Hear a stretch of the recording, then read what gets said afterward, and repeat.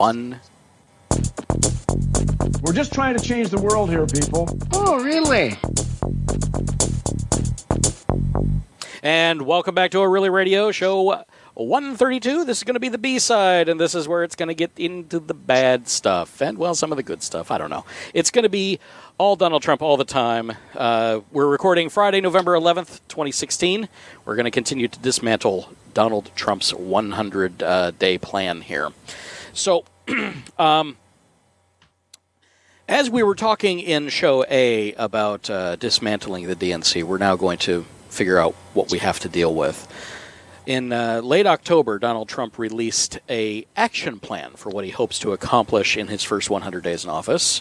NPR reporters went through and kind of did some notes as to what they thought. They didn't hit everything, which I was kind of saddened by. But I went through and I added some notes of my own.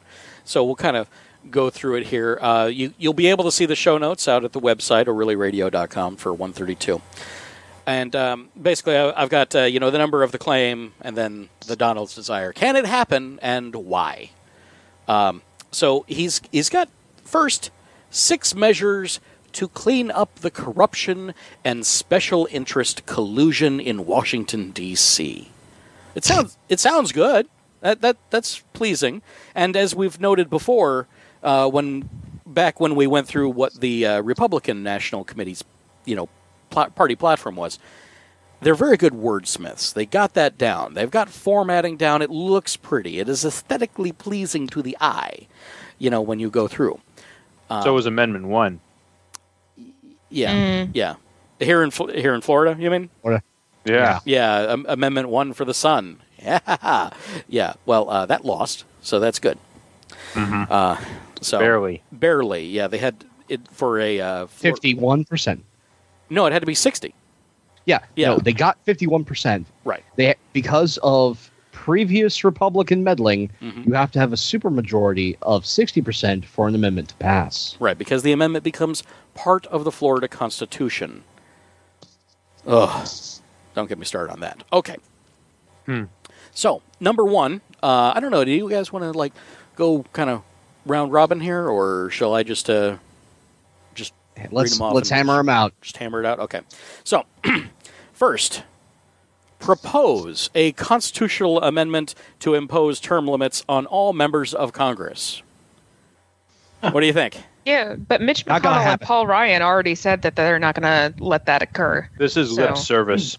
It's dead on arrival. Mitch McConnell has already said there are term limits. They're called elections. Mm-hmm. That's right. That one's stillborn. It's never going to happen. Why do we have limits on the president then?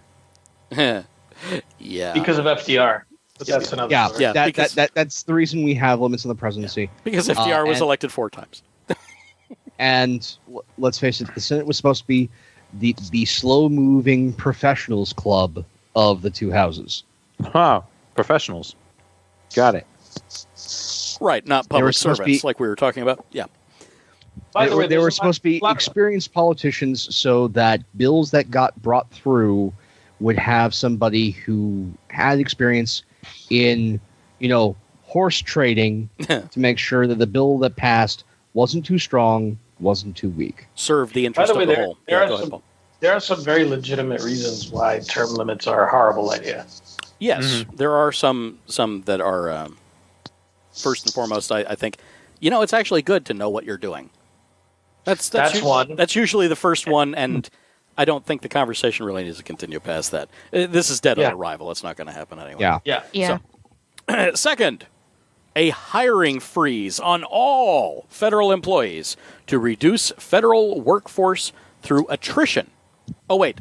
By the way, all federal employees? Not true. We're going to exempt military, public safety, and public health. We're going to exempt those. Jesus fucking Christ on rubber fucking crutches. This isn't going to happen. So, this is going to be bad for the post office. Well, no. This will not happen. No. And here's why. Okay. You can't put a hiring freeze on things like necessary services. Also, I can tell you pretty much every single representative and senator has their own budget for staff. We've been over this. And And they're going to hire the staff they want. And the president's not going to get in the way of that. So, well, they would probably somehow manage to shoehorn those into the exempted employees list. FBI has turnover they have to worry about. Well, they'd be public safety, No, there are so many government agencies where you cannot do a freeze that, I'm sorry, no bill that's going to actually enact a freeze is going to happen. That's pie in the sky. I'm just saying this to sell it to the base so they freaking vote for me. Right. What NPR had to say was, if he wants to hire more immigration and customs enforcement patrol officers, it seems unlikely he'll be able to shrink the federal workforce much through attrition, as retirement rates average around 3.5% a year.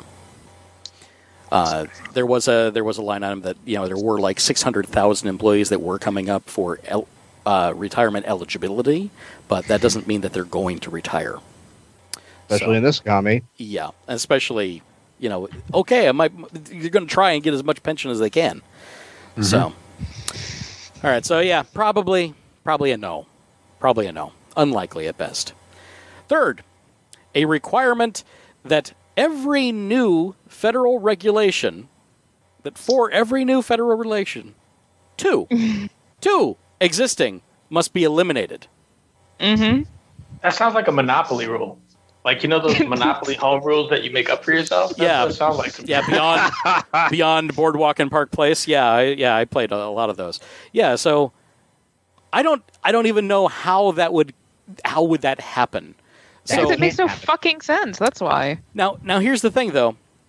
NPR gave some lists that, here's where he might do that. So during the campaign, he said that he wanted to get rid of the Dodd-Frank law. Mm-hmm. So he would try to get rid of that. And that was the whole banking 2008 thing, that horrible thing that tanked our entire economy. Also would be the so-called Volcker rule, which prohibits banks from making risky investments. He'd probably try that. He also would probably put an end to the Federal Communications Commission's ruling that protects net neutrality. And also there's possible repeal of regulation that makes more workers eligible for overtime pay. Yeah, but he's going to run out of those with there's all the... a lot of little regulations. There's tens of thousands of regulations. Does anybody know how many, if there are any, and how many federal regulations come through the Department of Education? No idea. Well, we'll get to the Department of Education a little later. Because with one fell swoop, there's rumors that he just wants to end that department. Then it would be very easy. It would be very easy for him to keep that promise. That promise, yeah. Well, maybe, but I don't think that's a promise that he himself is going to actually even try to keep up, because then he'd actually have to look at everything that was coming across his desk, and he doesn't seem like the type. Why would he look at anything? It could come up in a bill to just gut the programs, and he'd just sign it. Well, just like when you talked about Dodd-Frank, there's already something that's going through the House called the Financial Choice Act that basically removes the Volcker rule. It limits the Consumer Financial Protection Bureau's power. It does a lot of the stuff. It gets rid of a lot of the stuff out of Dodd-Frank already. He'd just have to sign it. Yeah, well, I think one of the easy reasons why this one probably won't stand up is because I can't think of one federal regulation he'd actually be in favor of. Oh, you mean new stuff that came down? I can think of plenty. I can think of anything that would make his Trump enterprise be more successful. I mean, touche. Yeah, I mean, really, that's it. Where are his interests? His interests are in maintaining his financial empire for his children. It's less for his children and more. He's going to secure the dynasty for his name. It's the dynasty. Yeah, that's what he's doing. It's screw the kids. It's all about him. Yes. Well, accidentally, they're going to get quite a bit of benefit out of this. Oh, they're going to get it all right. Oh boy. Okay, sorry. Fourth. Oh, by the way, we basically have come to the conclusion that that's probably not going to happen, and if it does, it's going to be awful. Terrible. Yeah. Horrible. I can't think that actual congressmen would ever try to do any of that, though.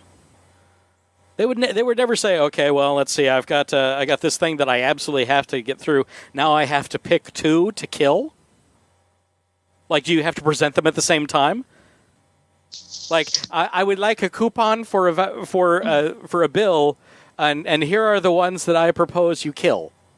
Well, this isn't about laws. This is about regulations. So I think what this is regulations more of a broad stroke. This is. It sounds like I'm just going to take a regulation here and a regulation there. What I think it's going to be more of is a broad stroke. I'm going to ask the Department of Energy and Department of Education and the Food and Drug Administration and the Environmental Protection Agency. It's so good that he can't do those things. It's so good that he can't actually do those things, isn't it? He can't. No, there's no possibility. He cannot remove an entire department. Well, by himself. Yeah, by himself, got a Republican House. But how? Think of the constituents. If you try to remove an entire department like that, you make entire states suffer. Like the Department of Energy. That's why it's going to be in the first 100 days. They're going to rip this Band-Aid if they're going to do it at all. Okay. All right. I doubt that's going to happen. All right. Yeah, I mean, it's doubtful that it will actually happen. Talk about political suicide. Political suicide. For anybody who is in the House or Senate. Absolute That's pretty political much, suicide. Hi, I have decided that I don't want this job anymore. Here's how I'm going to express my resignation through signing all these terrible bills. What you got to remember about the constituents is they believe that all this government that we have going on is the reason why they're suffering now. No, but here's the thing. A smart politician also sees the protests that are going on and goes, it's a game of margins. And I need to make certain that the margins are in my favor. But he is not a politician. He's a businessman. No. He doesn't care. The House and the Senate do. Yes, this is true. And should. And we can hope. We can hope on that. Okay. Fourth, a 5-year ban on White House and congressional officials from becoming lobbyists after they leave government service. I consider this lip service. Yeah, I'm thinking that that's probably going to be a tough request for Congress, where plum lobby jobs are seen as payoff for the sacrifice of public service. Yeah, no, nobody votes against self-interest. Yeah, that's why we have the situation that we have. So unlikely. He could probably try it, but it's unlikely it would actually stick. Also, I'm not sure. I think that could probably just be an executive order. I don't think he'd have to do anything else to make that happen. Yes, but at the same time, if we're actually using Obama and W as examples, they made sure that they had strong legal backing for any executive order they put forth. Right. That was them.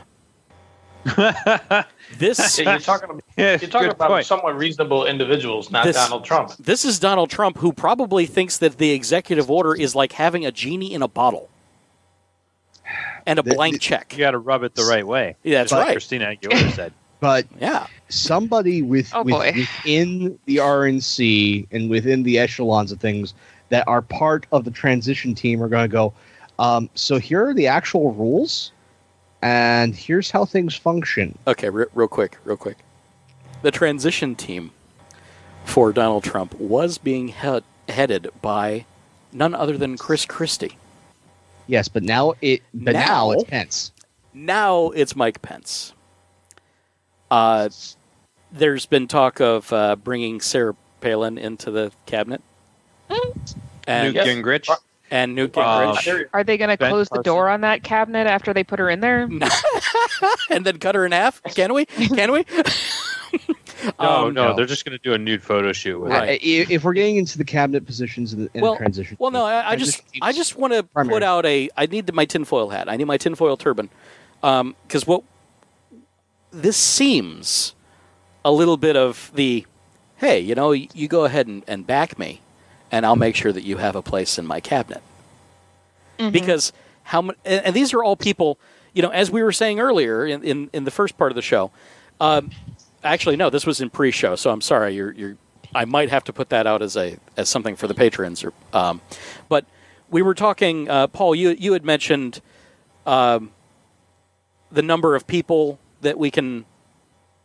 Oh, what was it that you had said? It was that article that you had found that you wanted to share.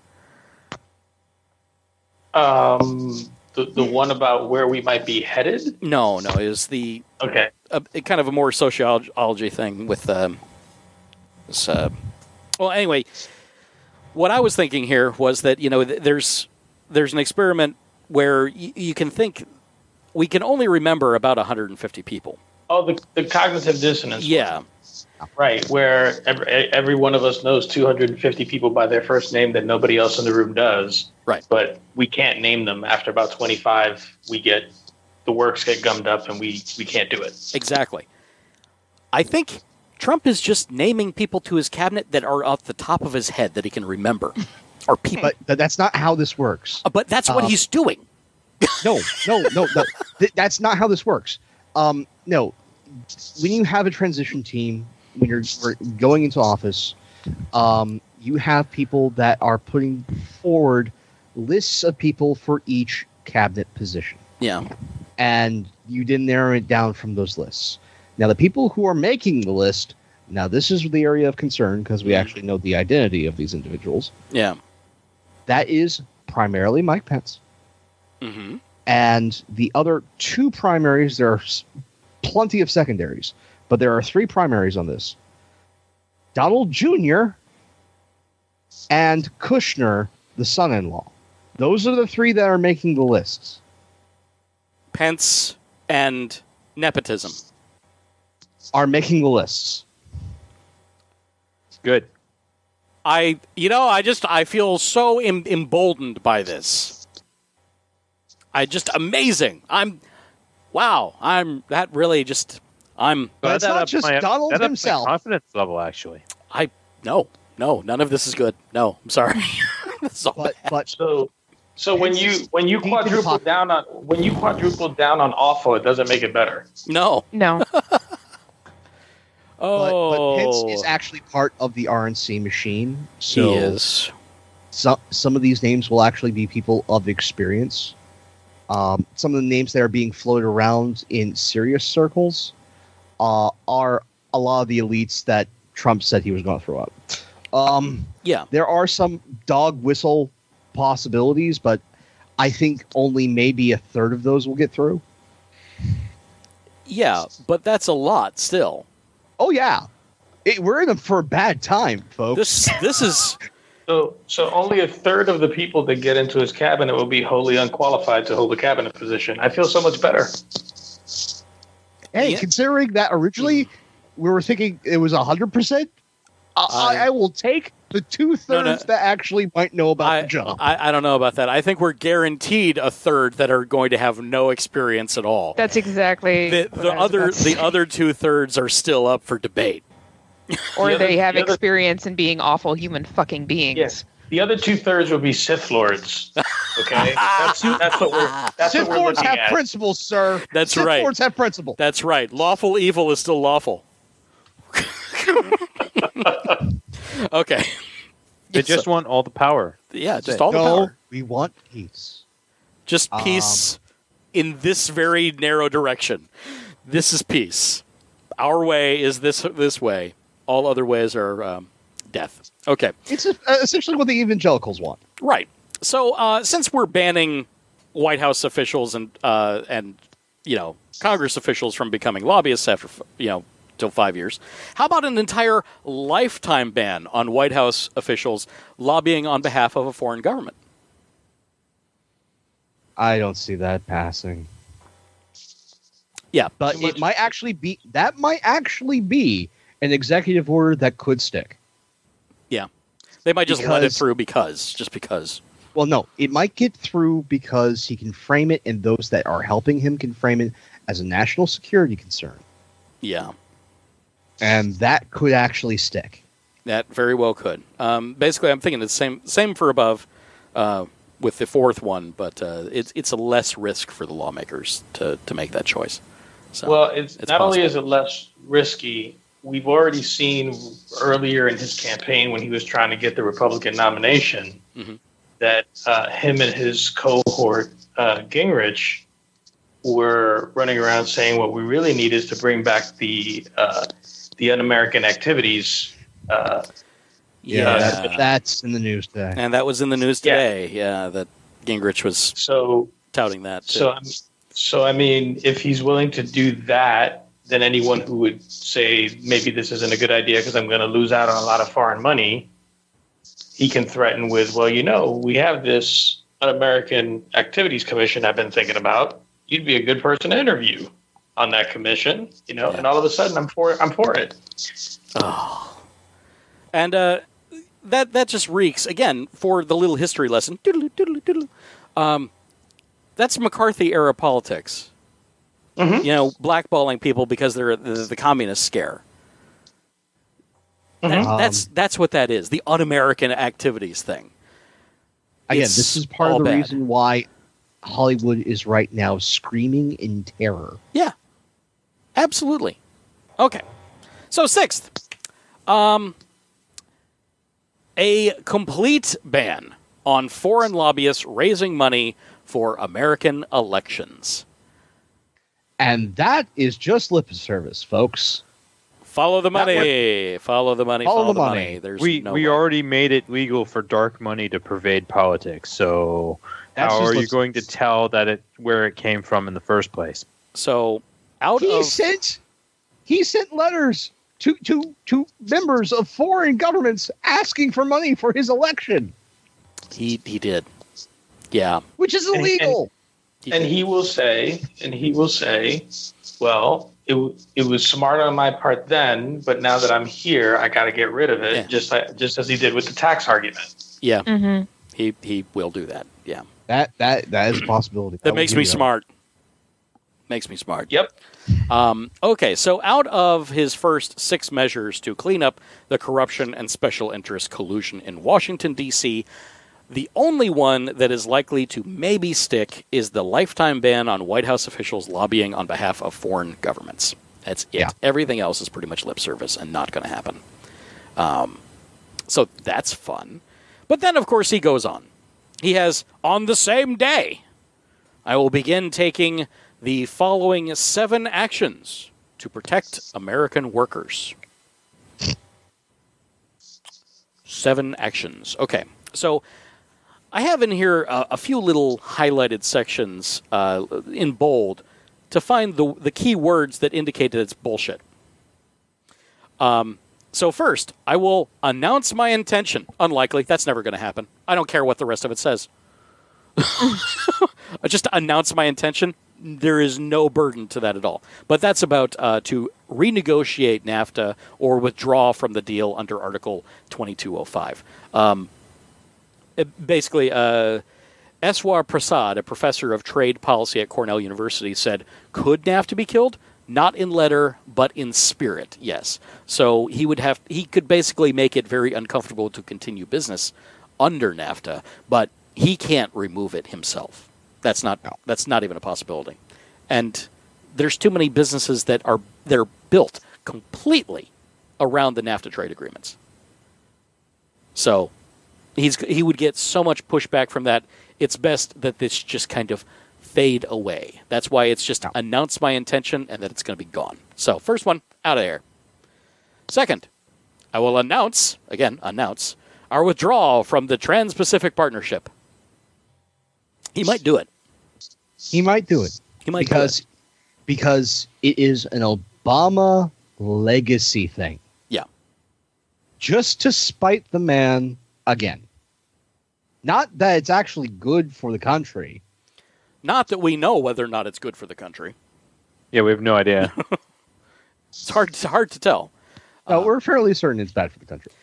Well, it's bad for certain aspects of the country. For if you're just looking at it financially, all of these trade deals eventually net us billions of dollars a year. All of them. If that's all you're looking at. But at what price are you selling that money? There's so many deals, especially with the Trans-Pacific Partnership, allowing businesses to sue governments for not allowing them to do business the way they want.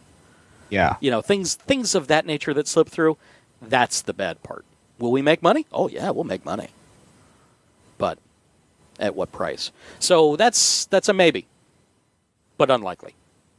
I don't think that's going to happen. Actually, I give that even chances. Even chances? I don't know. Yeah. I think that has a pretty good chance of happening, actually. We'll see what happens. Yeah, we haven't signed into it yet. He can simply refuse to. That's true. Done. And it's relatively bipartisan because both sides seem to hate it. Yes. It's good for them and because the constituency is so in the dark about this to just say no. That's right. Yeah. And then they get to say, I was never in favor of that to begin with. They get to jump on the bandwagon and look good. And Republicans get to say, we sunk Obama's legacy. That's it right there. So let me just change that to a likely. Yep. I think we've changed that. There we go. Okay. All right. So third, I will direct my Secretary of the Treasury to label China a currency manipulator. Of course he's going to do that. He can definitely say, yes, he's going to direct somebody to do that. Yeah. Fun news on this one. Oh, okay. Day after the election. Day after. With all the futures markets down in the tank over 900 points? China went and devalued its currency. They fixed their currency by 6%. Really? They fired the reform finance minister, and 12 hours later, they fixed their currency. Interesting. Huh. And I can tell you quite easily why. 2 reasons. Okay. One is the current prime minister consolidating power ahead of a president-elect Trump. Okay. 2, regardless of whatever Trump does, it keeps China's exports competitive. Yeah. They can afford it, kind of like a loss leader kind of thing, to just, gives more incentive. Yeah. Buying power for everyone else. Interesting. So no, actually Trump should in fact say that they're manipulating their currency because they are. No, they just did. Yeah. Yeah, that's quite obvious. So which would mean trade sanctions. Oh my gosh, we actually agree with him on something. Okay, there it is. So yes. It would mean trade sanctions, but it could also start a trade war, which would end up tanking the dollar. It could, maybe, but I see this more as a possible somewhat smart or defiantly stupid, depending on how it plays out. Play to bring back industry to the U.S. Maybe that might happen by bringing sanctions against China, and another proposal from his office of starting to put more tariffs on imports. Well, let's carry on. Fourth, I will direct the Secretary of Commerce and U.S. Trade Representative to identify all foreign trading abuses that unfairly impact American workers and direct them to use every tool under American and international law to end those abuses immediately. Tariffs. So basically, yes, he can do that because all he's doing is telling other people to do their damn job. Yeah. That's really all he's doing. That's all he's promising to do. And that's all he's promising to do there. So yes, of course he can do that. It's in the wording. It's words. And that's my It is words. Just words. Whether or not the people he directs actually follow up on those words and to what extent, that's the big unknown here. I absolutely agree. I find myself in agreement with him. We should have been doing this for a very long time. Yeah. But it's something that has to be incrementally again, when you're put in place. You're dealing with this. One of the reasons why this was let lax was in the spirit of diplomacy. Mm-hmm. Again, a lot of our trade deals are because of diplomacy. When you're trading with somebody, you have more leverage. Right, because there's assets on the table. Yeah. Yeah. So we let a lot of things lapse, especially under Obama. Also, somewhat under W, and before that, even Clinton. The last sort of economic hawk we had with trade deals was HW. So, no, it's been let lapse for a long time, but it was in the spirit of diplomacy. Right. So now the teeth can come back, but it's how they're applied. If it's a slow bite, then nothing bad will happen. We need to just hit the arm before we go for the jugular. We got to hit here first. We can't just kill them. We can maul them a bit, but we can't kill them. If they just basically cross the board, boom, 30% tariff. That sounds like an Apple tax. It's gonna be bad. Yeah, but if he specifically targets specific imports, and makes it so that those imports are looking at a 12% tariff, that would actually allow some competition for American production. That could actually be positively good. There's also other lists as far as what the tariff schedules are. So a lot of those just need to be, updated, addressed. That list brought is up to date. Unbelievably huge. Yeah. Oh yeah. Yeah. But he's going to make somebody else do it, so he can say for them to do it. So. Yeah. And that's not a problem. All right, fifth, I will lift the restrictions on the production of $50 trillion worth of job-producing American energy reserves, including shale, oil, natural gas, and clean coal. We're going to dump all the CO2 in the atmosphere all at once. As we all just collectively go, oh, God, he's going to kill us. This is... Oh, no. It's not just us. The it's world. Not just here in America. Yeah. It's the world. Yeah. Well, we get on... It goes even further than that. But $50 trillion, that seems like a number he made up. Yes. And lifting the restrictions, if the restrictions were put in by executive order, then he can do it with just a pen stroke. It's gone. The Otherwise, $50 trillion he has to have a thing, bill, basically. I mean, he can defend that number as simply stating, well, I didn't tell you what timeline. That's true. true. $50 trillion. That's true. He did not.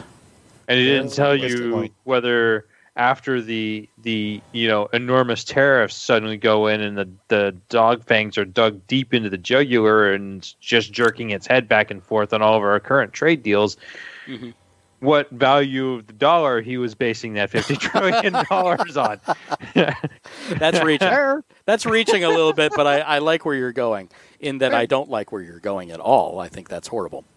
But yeah, likely he can make some of that happen. He can force it. He can make some of that happen. He can also make that, yes, Mama Van, clean coal, the oxymoron of the century. Yeah, it's not clean about coal. No, but he can with a Republican rabid base that looks at regulation as standing in the way of progress. Mm-hmm. He could probably get some of that stuff passed through. Yeah. And speaking of progress, sixth, lift the Obama-Clinton roadblocks and allow vital energy infrastructure projects like the Keystone XL pipeline to move forward. Mm-hmm. We're going to dump. He's going to kill us all. We're going to dump all of the CO2 that we have. And let's triple down on this. Seventh, cancel billions in payments to the UN climate change programs and use that money to fix America's water and environmental infrastructure. I don't care if he's going to fix it. He's going to be putting so many more pollutants into it that it's not possible to fix. Say, it sounds like that just what? Yeah. Like you can't He's fix contradicting it when you're himself. fucking it up. Here is true cognitive dissonance, where he thinks that these two things are not related to each other, but they obviously are. In deep contrast, we just heard that Morocco's infrastructure thing is going through full bore, where they're going to have a solar farm that you can see from space. Space. It will power that required an echo. It will power the entire country, and they will sell the excess to their neighbors. Why aren't we doing it here? Yeah. Okay, so on the Keystone Pipeline deal, the Trump administration, which those words coming out of my mouth actually hurt, could greenlight the project by granting the TransCanada Corporation the permit. That's not even a problem. That's likely going to happen. Yeah. So we will see that pipeline go through. I'm very sorry, Indigenous people. As far as the Paris Accords, they're voluntary. There's no teeth to it at all. We enter into them in good faith. Whether or not there are billions in payments, I have not heard any of that. I think that that's all lies. I mean, it could be that we're throwing the money into a pot for research and development. It's less money into a pot and more, here's the amount of money as based on your GDP, there's this percentage that you should be spending towards alternative energies. Yeah. And this is the money that you should be spending on research. Yeah. And it's voluntary. It's just a benchmark that all nations are supposed to fulfill as part of this accord. So not only does this have the effect of not doing anything to save the environment one iota. In fact, it's the opposite of it. Everything that he's doing in this is going to do harm to the environment. Not only that, but the money that he says are already accounted for in payments to UN climate change programs don't actually exist and cannot be moved to America's water and environmental infrastructure. Because the money doesn't exist in that way. It isn't there to spend. Let me take this in a slightly different direction. Okay. Unless he's not talking about payments to the UN for quote-unquote climate change programs, but rather payments to the UN. We haven't paid our UN dues ever. We've never paid them. It's the giant travesty of us being in part of the UN. Well, we're the UN's military arm. We get away with it because we do everything for them that way. It goes even further. The main justification that we have had by previous presidents, all of them are guilty, as to why we don't pay the UN, is because we're allowing the UN building to be on American soil, and they're not paying rent. Oh, so we gave them the clubhouse to play in. Yeah, our payment is the rent. It's a big building. Well, there's a bunch of security that goes with it too. Yeah. I don't know. You know, if we actually had to do the math, we might actually be paying more than some nations. Actually, no. We might. Real estate's expensive. Well, it's New York real estate. But our fair share, no. We have such a debt to the UN, it's mind-boggling. I'm sure that it would boggle many minds. So, okay. So that was the, what did he call it? Oh, yes. The 7 actions to protect American workers. That's what that section was. It's actually 7 steps to destroy the environment. You can't work if you can't breathe. Mm-hmm. That's just a little thing that I found. I mean, I feel like science. you say that and Trump goes challenge accepted. I know, and it hurts. That's terrible. Okay, all right. Next section, and not the last section either. Additionally, on the first day, I will take the following 5 actions to restore security and the constitutional rule of law. Mm-hmm. That in and of itself is lip service to his base, but go on. Showed up. Is this the section where he puts Hillary Clinton in jail? Yeah, maybe. I don't know. Nope. No. Okay, first, cancel every unconstitutional executive action, memorandum, and order issued by President Obama. Rah! Free purchase to cancel he can. Whatever good Obama has done as part of his legacy. Yeah. But as we've already seen, he's going to go through and he's not going to do certain things because, as he's going to find out, they're there for a reason. No, he doesn't care. That 10. Well, no, hang on. That 10 or 15-minute meeting that he had with President Obama today, that ended up being an hour and a half, that he complained was long. I'm pretty sure during that time, President Obama was basically laying it out for, here's what this job's actually about, you idiot. That's kind of the impression that I got. Like, I mean, the news today is that he's saying that he's not going or may not repeal Obamacare. Not most of it, yeah. Yeah. To get the soundbite, there are certain parts of Obamacare that we're going to keep for the good of the people. The rest, we are going to come up with a great plan that improves on this failed piece of legislation. The failed. Wait. The failed piece of legislation that you have to keep parts of because it's really good for the people. Yeah. It's like, wait. What did you just say? No, play it back for yourself. just play that back for yourself. Well, what he's talking about... That one I'm going to leave up to Ryan, because I think that Paul Ryan's going to have a lot more impact on that than... Probably. Ryan's plan is vouchers. Going to sign whatever comes across his desk in regards to There's going to be vouchers, but basically it was the pre-existing condition thing, that clause. That is definitely being Trump kept. Wants to keep in. That's definitely being kept. So... But the problem... You can't keep that. I mean... You can't keep that and get rid of everything else? Yes. I mean, it's like most of what he stands for, it's like idiot logic. I mean, it's so damn frustrating.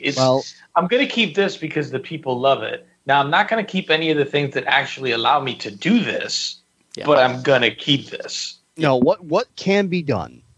It's a genie's wish. I told you. I'm surprised I'm even doing this. In defense of Trump, what can those be words done? Taste bad, don't they? Yes, they do. They taste bad. What can be done is they can do a repeal/replacement bill, and in that repeal replacement bill, they can put into law, while we're nixing all of this, in the execution of the new legislation, that little piece can be put back in. That is perfectly doable. The problem with that is it's in specifics to the pre-existing conditions. If you don't have the mandate, you can't pay for it. Exactly. That's the point I was trying to make. Nothing keeps you from getting cancer and then jumping on insurance real quick to get covered, and then jumping back off when you're cured. So now you've got everybody only paying when they're really sick. Oh, again, you mean destroying the economy? Is that what you're talking about? Yes, exactly. Paul Ryan, if we're going by the Ryan plan, is to have a vouchers program. You get it's all privatized, and you get this little coupon here that says that you can go and attempt to get health insurance. I've got my coupon for a new kidney. Pretty much. I got it from that nice man over there. But however, in its execution... Yes, Paul, we are so fucked. in its execution, there is no teeth to hold the insurance companies to uphold the voucher. Nor would there ever be any teeth there, because the insurance companies are going to pour so much money down Congress's throat to make sure that they get to write it. They are going to write the next. One of my friends linked a article from Kane TV, which is Herman Cain's website thing for spreading news. Oh yeah, about the health savings account plan. Yeah. Which is basically, instead of insurance, you will have a health savings account. And whatever you put into it, that's what you got to work with. So, like people who are uninsured do now. Yes. Herman Cain can go suck a fuck. Like, I don't understand. Never heard a phrase quite that way. Except that this is going to extend it out Amber, to the whole middle you're in favor class. of this, then, is what I get. Okay. Hold on. No, for those of you that have never had a health spending account, there's some really amazing issues about this thing. One is you can only use it for things that the insurance company says you can use it for. Yep. It doesn't roll over value. It'll roll over a percentage every year, but you can't keep saving and saving and saving. Like, I'm going to need that new kidney in 2020. I'm going to start saving now. No, because you're only going to roll over $500 the next year. They are actually talking about making the accounts so that they do roll over. Oh, well, that'd be nice, but that would be nice. But I'll believe it when I see it. It's going to reset everyone to zero. Yeah. And actually, one of the fun things that happened this week with this announcement and with Trump winning is the health insurance community didn't have a plan if Trump won. They didn't expect it. No, they didn't. So all the executives for all the health insurance companies are all scrambling. Yeah. Oh, one other thing. With that health spending account, it comes out of a Visa or MasterCard. You know, that's how it's done. And it's done through something like a PayFlex. You know, you'd log onto a website and you'd have to submit the receipts because in many cases you're going to have to spend it out of pocket first and then get reimbursed. Mm-hmm. So you have to have the money times 2 in order to get anything done. Yeah, then you have to hope that you do get reimbursed. Right, because then they have to reimburse you and they can deny it. And nothing like that says they do now. Right. And that money... If you don't have enough money in there... Well, hold on. That money... You're not going to have any kind of catastrophic coverage backup. Right. But that money is not yours anymore.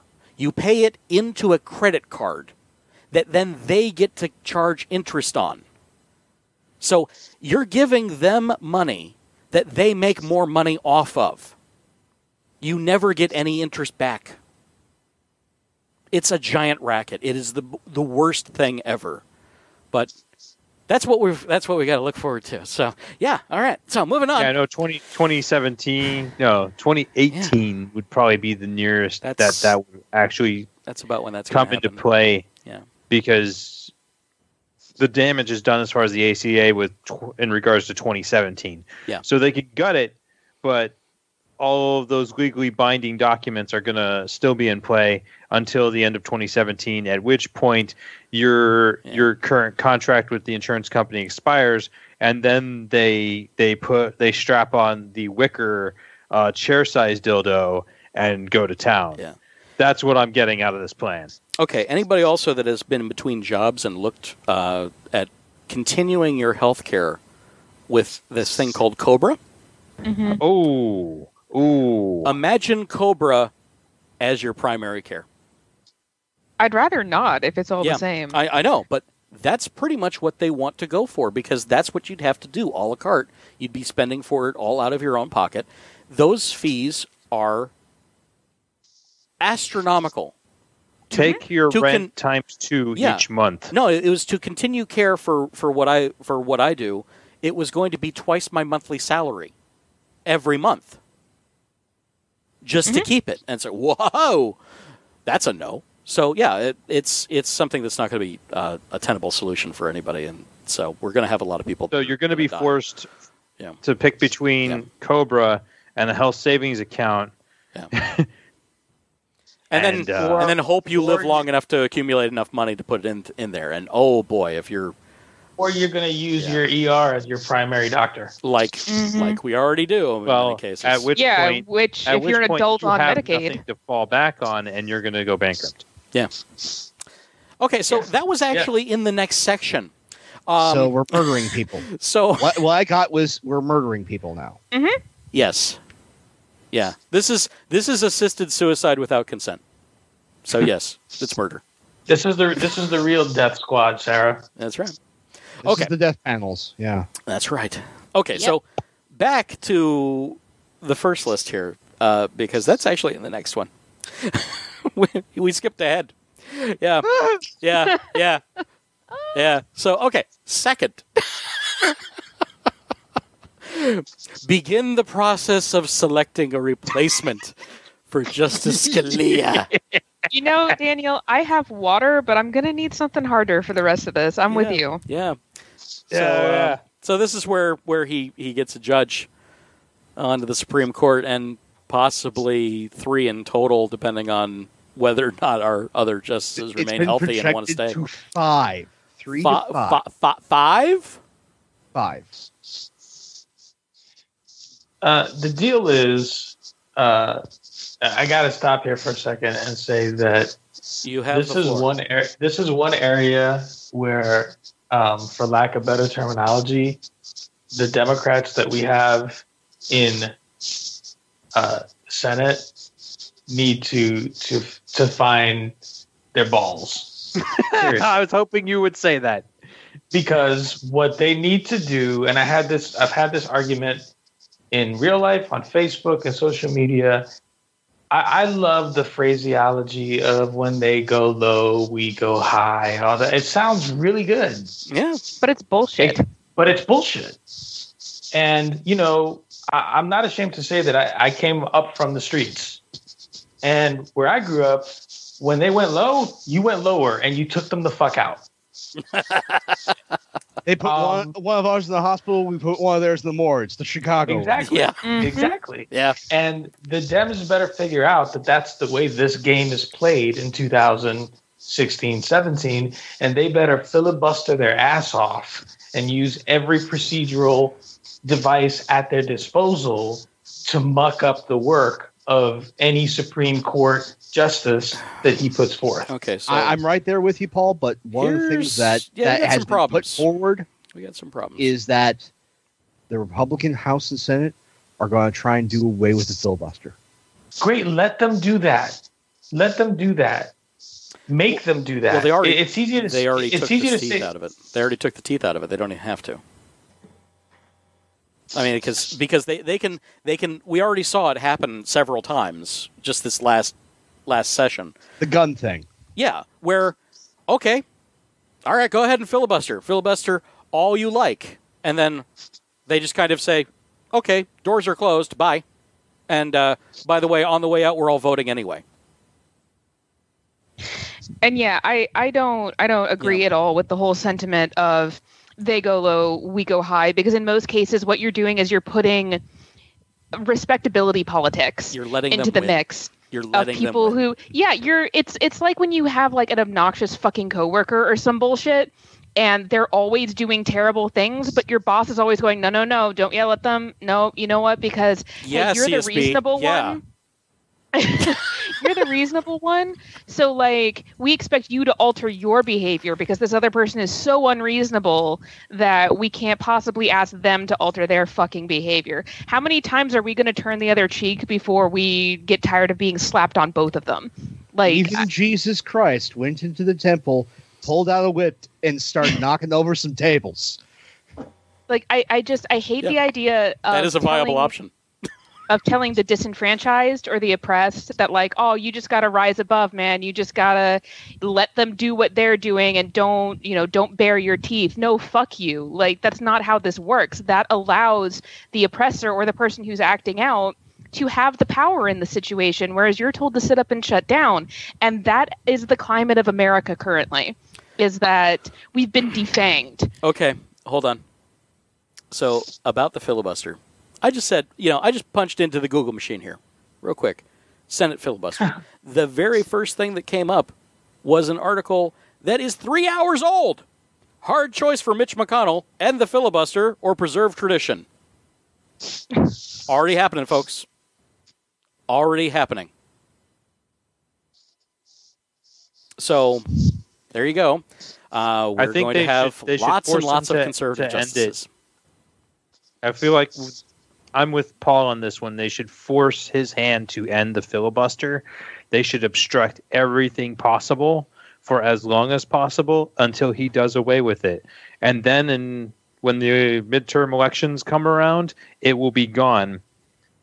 And that's when the anger out of this election can hopefully be rallied to get a switch back in a lot of places and maybe undo some of this damage before it goes too far. Oh, Republicans respond by eliminating the 60-vote threshold in order to push their priorities through on a simple majority vote. Yeah, so that's what we're looking for. That's what they're going to do, I think. Okay, so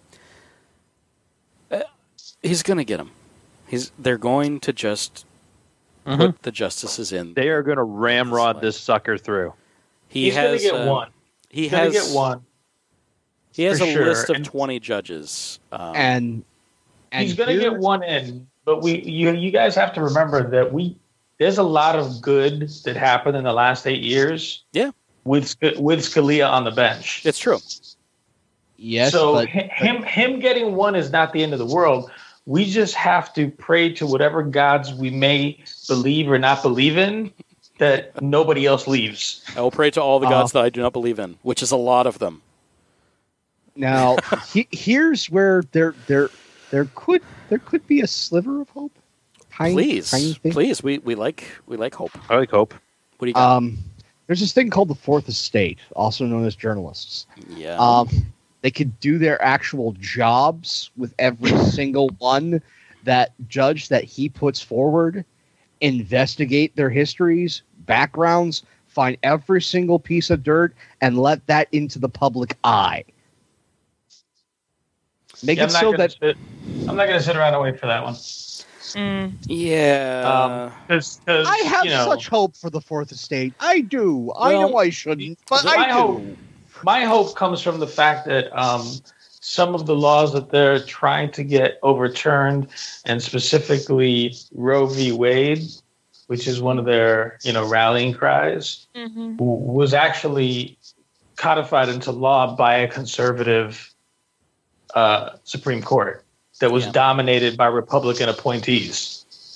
So you don't always get what you think you're going to get with the person that you send up there. Yeah, I have high hopes that we'll actually have some real ethics and behavior and respect for the law. Is it legal? It's not about being an activist judge and about having a conservative ideal. Is it legal under the Constitution? And he's going to be picked by the guy who's under investigation for fraud. Yeah, exactly. I mean, the two things here for me are, one, who's picking them and why he's picking them specifically to have these agendas. And the second one is you're talking about a Republican Party from a few decades ago versus the one that currently exists, which is an unethical shit show.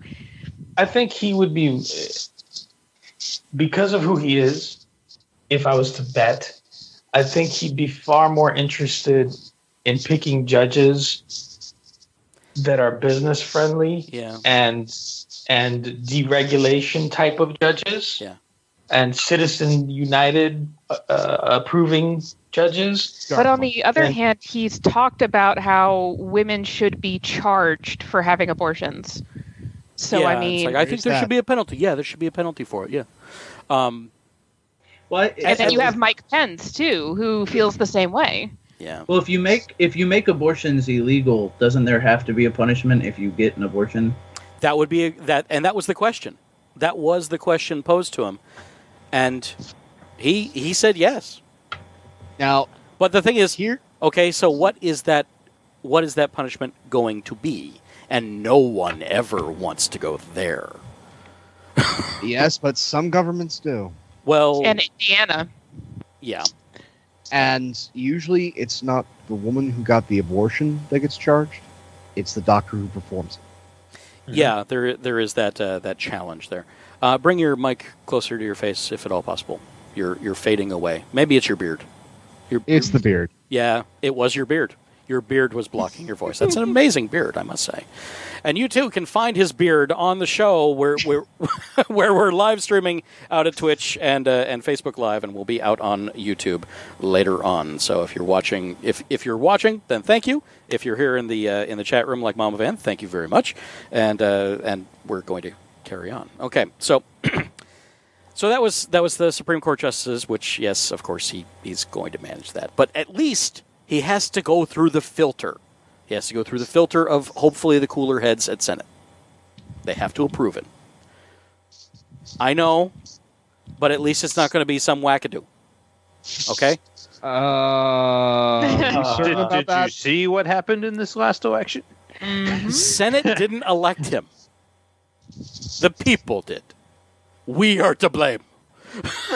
Yeah, but yes, we they elected a predominantly red Senate. We have a racist turtle as the head of the Senate. Not only that, you're talking about a Senate. I'm going to get that as a drop. I'm going to pull. You're talking about a Senate where one of the, if you can even say this, more reasonable Republican senators, John McCain, said before the election when he thought Hillary was going to win, we just won't appoint any of her nominees for her entire term. Yeah. Mm-hmm. And you think they're suddenly going to go, you know what, maybe we should really vet hard whoever Trump sends us. Yeah, I don't think that's happening. Well, they're scared of Trump too. That's the only hope I have. Is that they're scared of him. I don't think so. No. They're falling in line.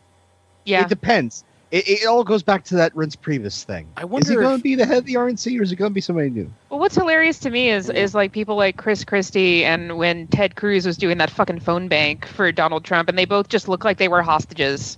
Like they were just the victims in a hostage situation. And that's because of Reince Priebus. It's because they were hostages. Well, I mean, let's be honest.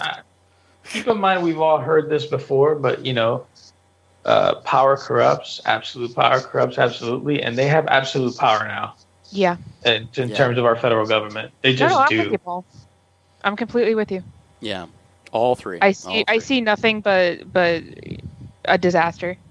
To be honest with you. Now, to add one more wild card though, with the Supreme Court, there is no rule that says that it is 9 justices. The president can increase the number of justices at a whim. Mm-hmm. Yep. So, though we're saying that he could be replacing up to 5, he could do that without losing anybody. Yeah. That's why I said I don't see any way that this isn't a complete. That was Roosevelt's threat back when he was trying to get the New Deal passed, because there was a very conservative group of judges, and he goes, "Guys, if you don't let this stuff through, I'm just going to keep adding justices till you don't matter." Wow. Yeah, it's a possibility. It's a possibility. So, but I mean, this could be also end up in a war of attrition where we have 23 Supreme Court justices as well. It'd be a weird place, but we're living in a weird place right now. So speaking of other weird places, third, cancel all federal funding to sanctuary cities. Now, for those of you out there that are like, what the hell is a sanctuary cities? Sanctuary cities are American cities that have policies protecting immigrants in the country illegally from federal immigration law, such as restricting police from turning them over to federal agents. Trump has not said which federal funds would be withheld from sanctuary cities. A few of these cities are Seattle, Los Angeles, Chicago, Miami, Austin.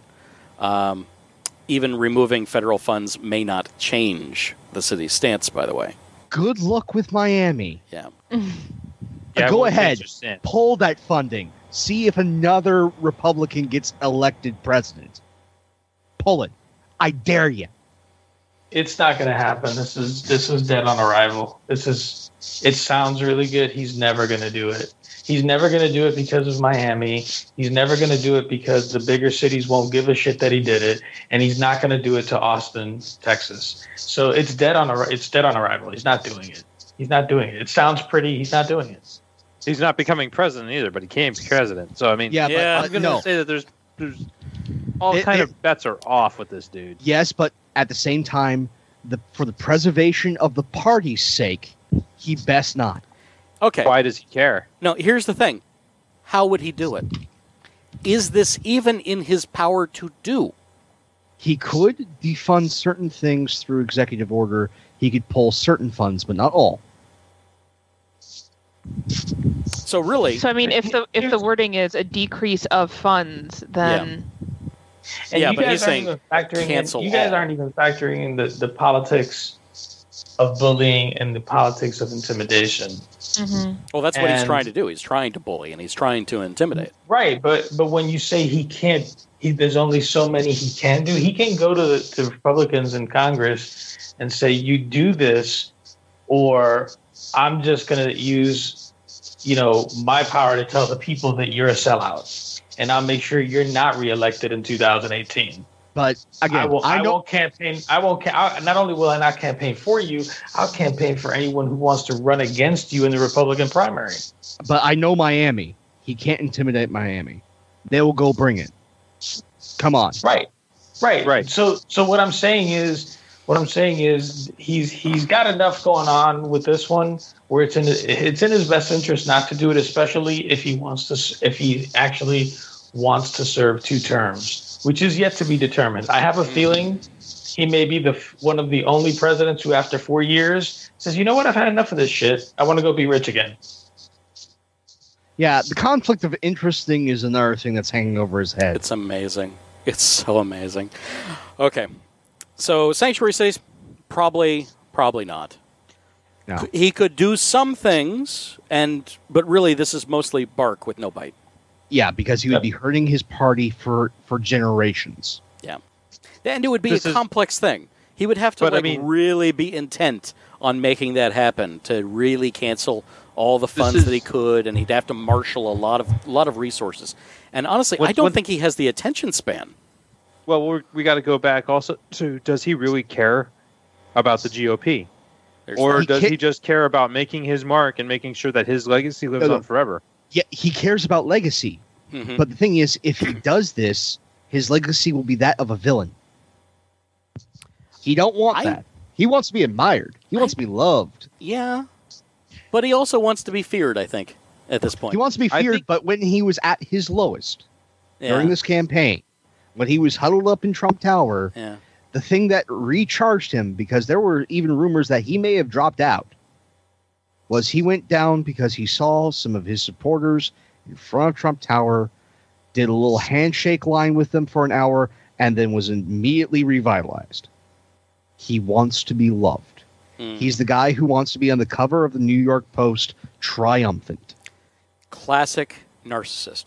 Yeah, I was just about to say. Classic narcissist. Okay. 4th. Begin removing the more than 2 million criminal, illegal immigrants from the country and cancel visas to foreign countries that won't take them back. That's going to go over well. Yep. That's his campaign stump. There's already softening on this. Anti-immigrant, xenophobic. Softening on this. What was this? What was the softening? I didn't hear that yet. Again, right towards the end, small little press release. Right towards the end, before election night, he was already softening, going, "No, we'll find a way for those with excellent skills to find a way to become citizens." And by excellent skills, I mean those that have any skills that can help me build a hotel. Exactly. He'll keep the laborers. You got to have all the bricklayers for the wall. Yeah, right. Right. No, there's already been softening on this stance, and there's no way to implement it. So, it was just rhetoric, guys. I just realized it's not gonna just be a wall. It's gonna be the Wallsino. Oh boy! It's just going to be one long hotel casino all the way along the border. You need to trademark that. You really need to trademark that. My God. The Wallsino. The Wallsino. I can see it on T-shirts. Oh. Well, there was that old joke. You put a Walmart on the border, and workers come in the back, and shoppers come in the front. Oh, wow. Yeah, I've heard that one too. Wow. Oh. It was a Home Depot when I heard it. Wow. It's well, just put all the big box stores all the way around. They got walls. They got the best walls. You can, by the way, look at the people trying to climb over the wall, and you can place bets on whether they're going to make it.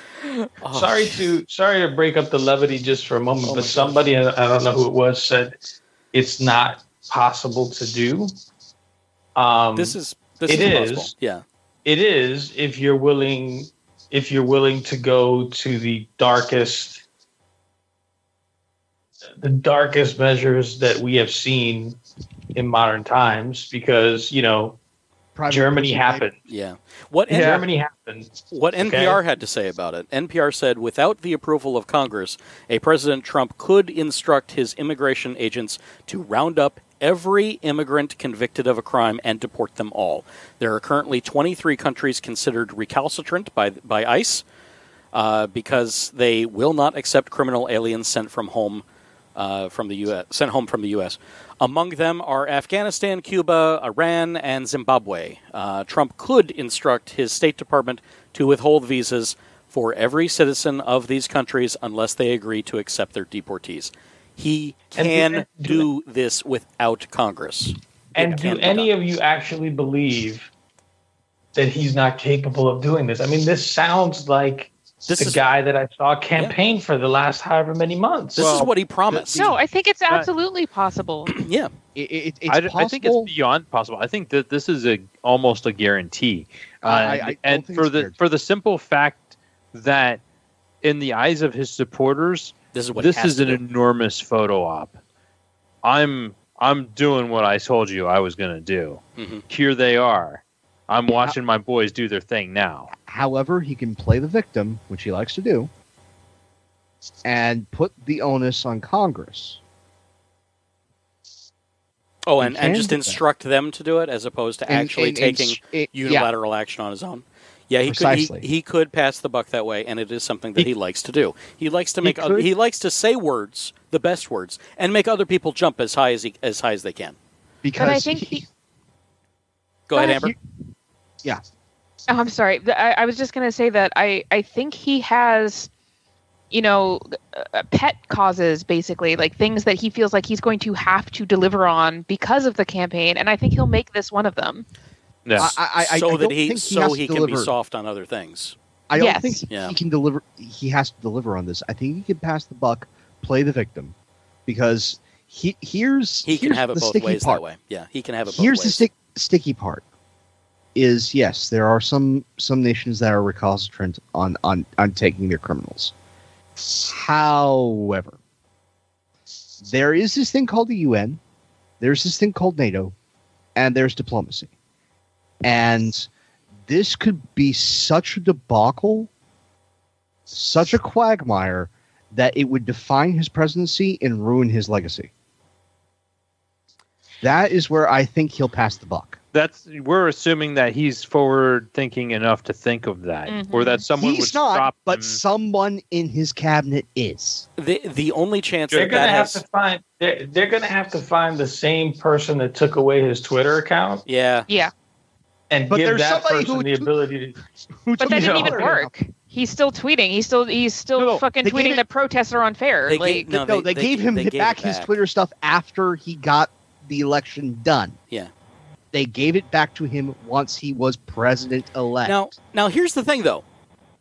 Obama doesn't have unfettered access to the internet. Obama does not tweet himself. No, it's through a staffer. Right.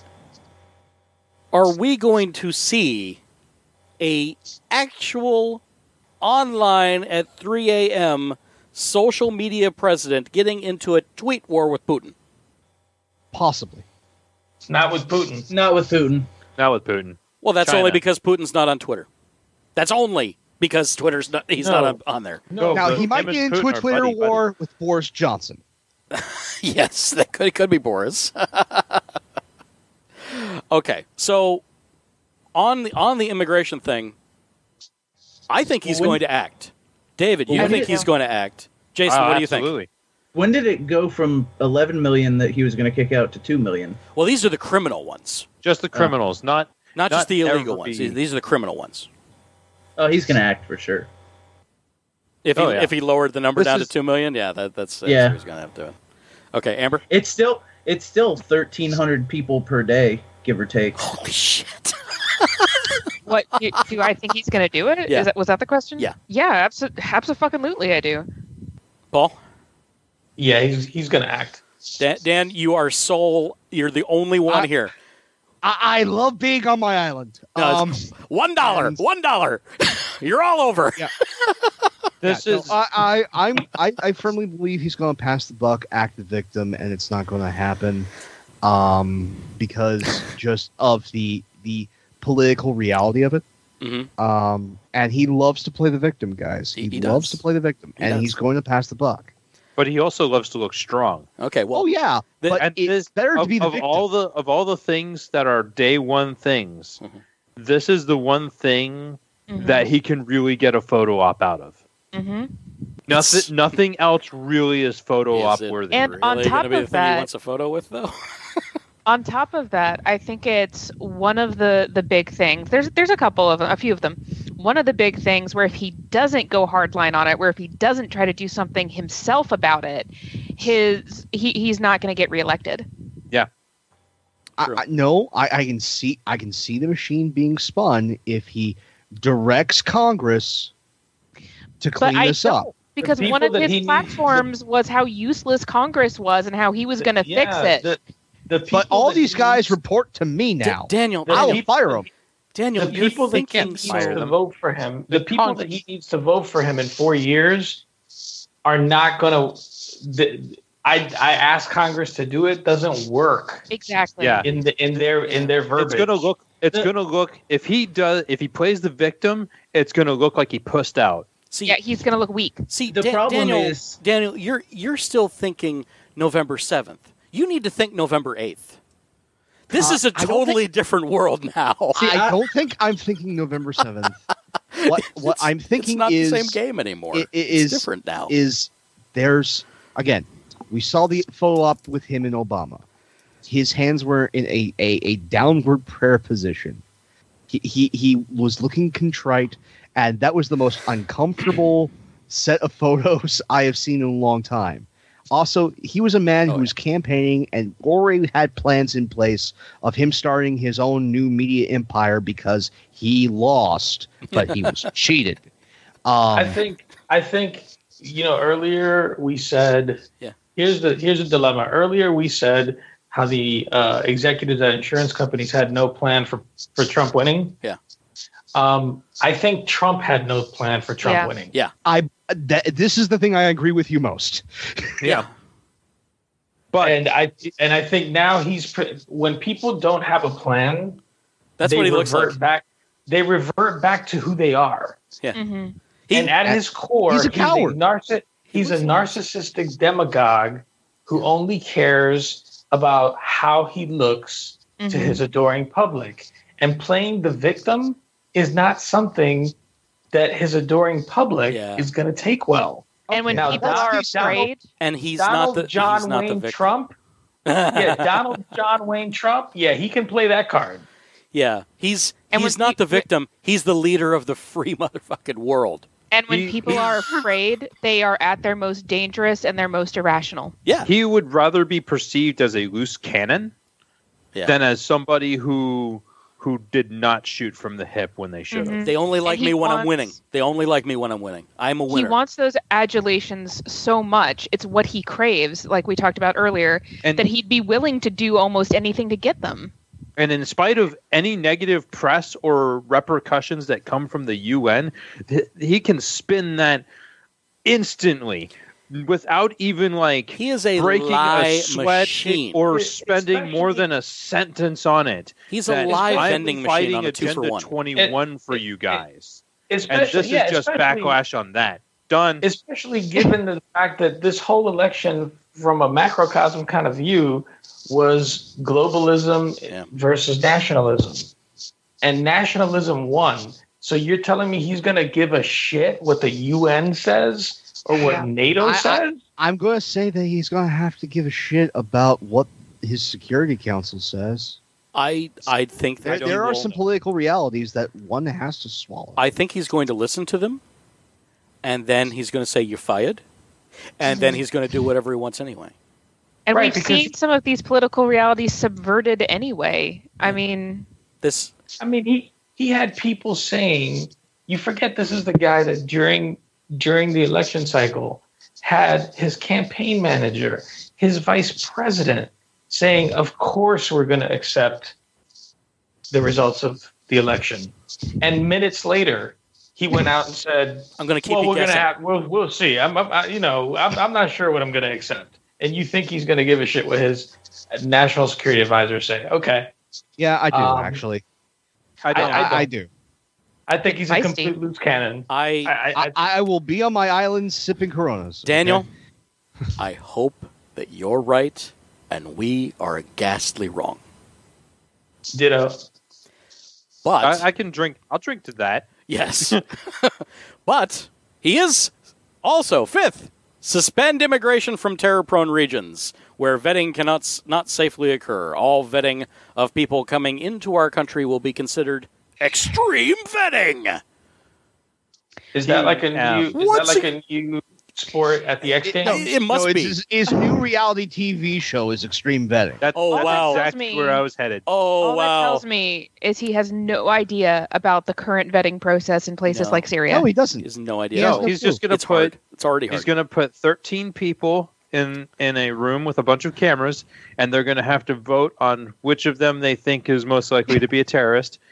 And when they get down to the last two, the last one's going to win. So one of the 13's coming through. And then we only have to spend resources on that person. I think this has more likelihood of happening than our previous discussion. Oh, yeah. This is easy. This is an easy one. This is a softball one because the ramifications are so small. Are they? Yeah, this one's definitely happening. Yeah. I agree. Yeah, this one, it's easy. Yeah. The ramifications are, again, nothing he's going to give a shit about, and it makes him again a hero. Yeah. Who's carrying out exactly what he said about the safety of our nation. He already has support from other nations. Britain is already, rah-rahing and doing this sort of stuff. Yeah. I mean, Russia, why do they care about refugees?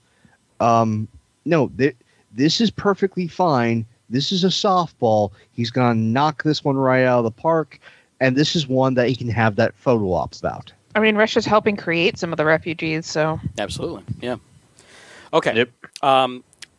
But before we move on, for extreme vetting, because I think that would be a really awesome game show. There was, I can't remember the name of it. There was something Castle. It was a game show where they had the... Takeshi's Castle? Yes. I think that's... Also known as MXC? MXC. That should be the extreme vetting. I think that if he wants a game show, if he wants a TV network, extreme vetting, if you win at MXC... If you win, you're in. You win, you're in. There you go. Trump, go ahead and take that, and, I will enjoy the first season, at least. Okay. So, but yes, he's definitely going to be able to do that. It's just a simple executive order to make that kind of thing happen. Okay, so we've been going on for quite some time, and these lists, they always get us talking. That's just the way this is. So we do have, a last section, and we already talked about quite a bit of it with Obamacare, so a lot of it we can skip. But next, I will work with Congress to introduce the following broader legislative measures and fight for their passage within the first 100 days of my administration. Real quick here.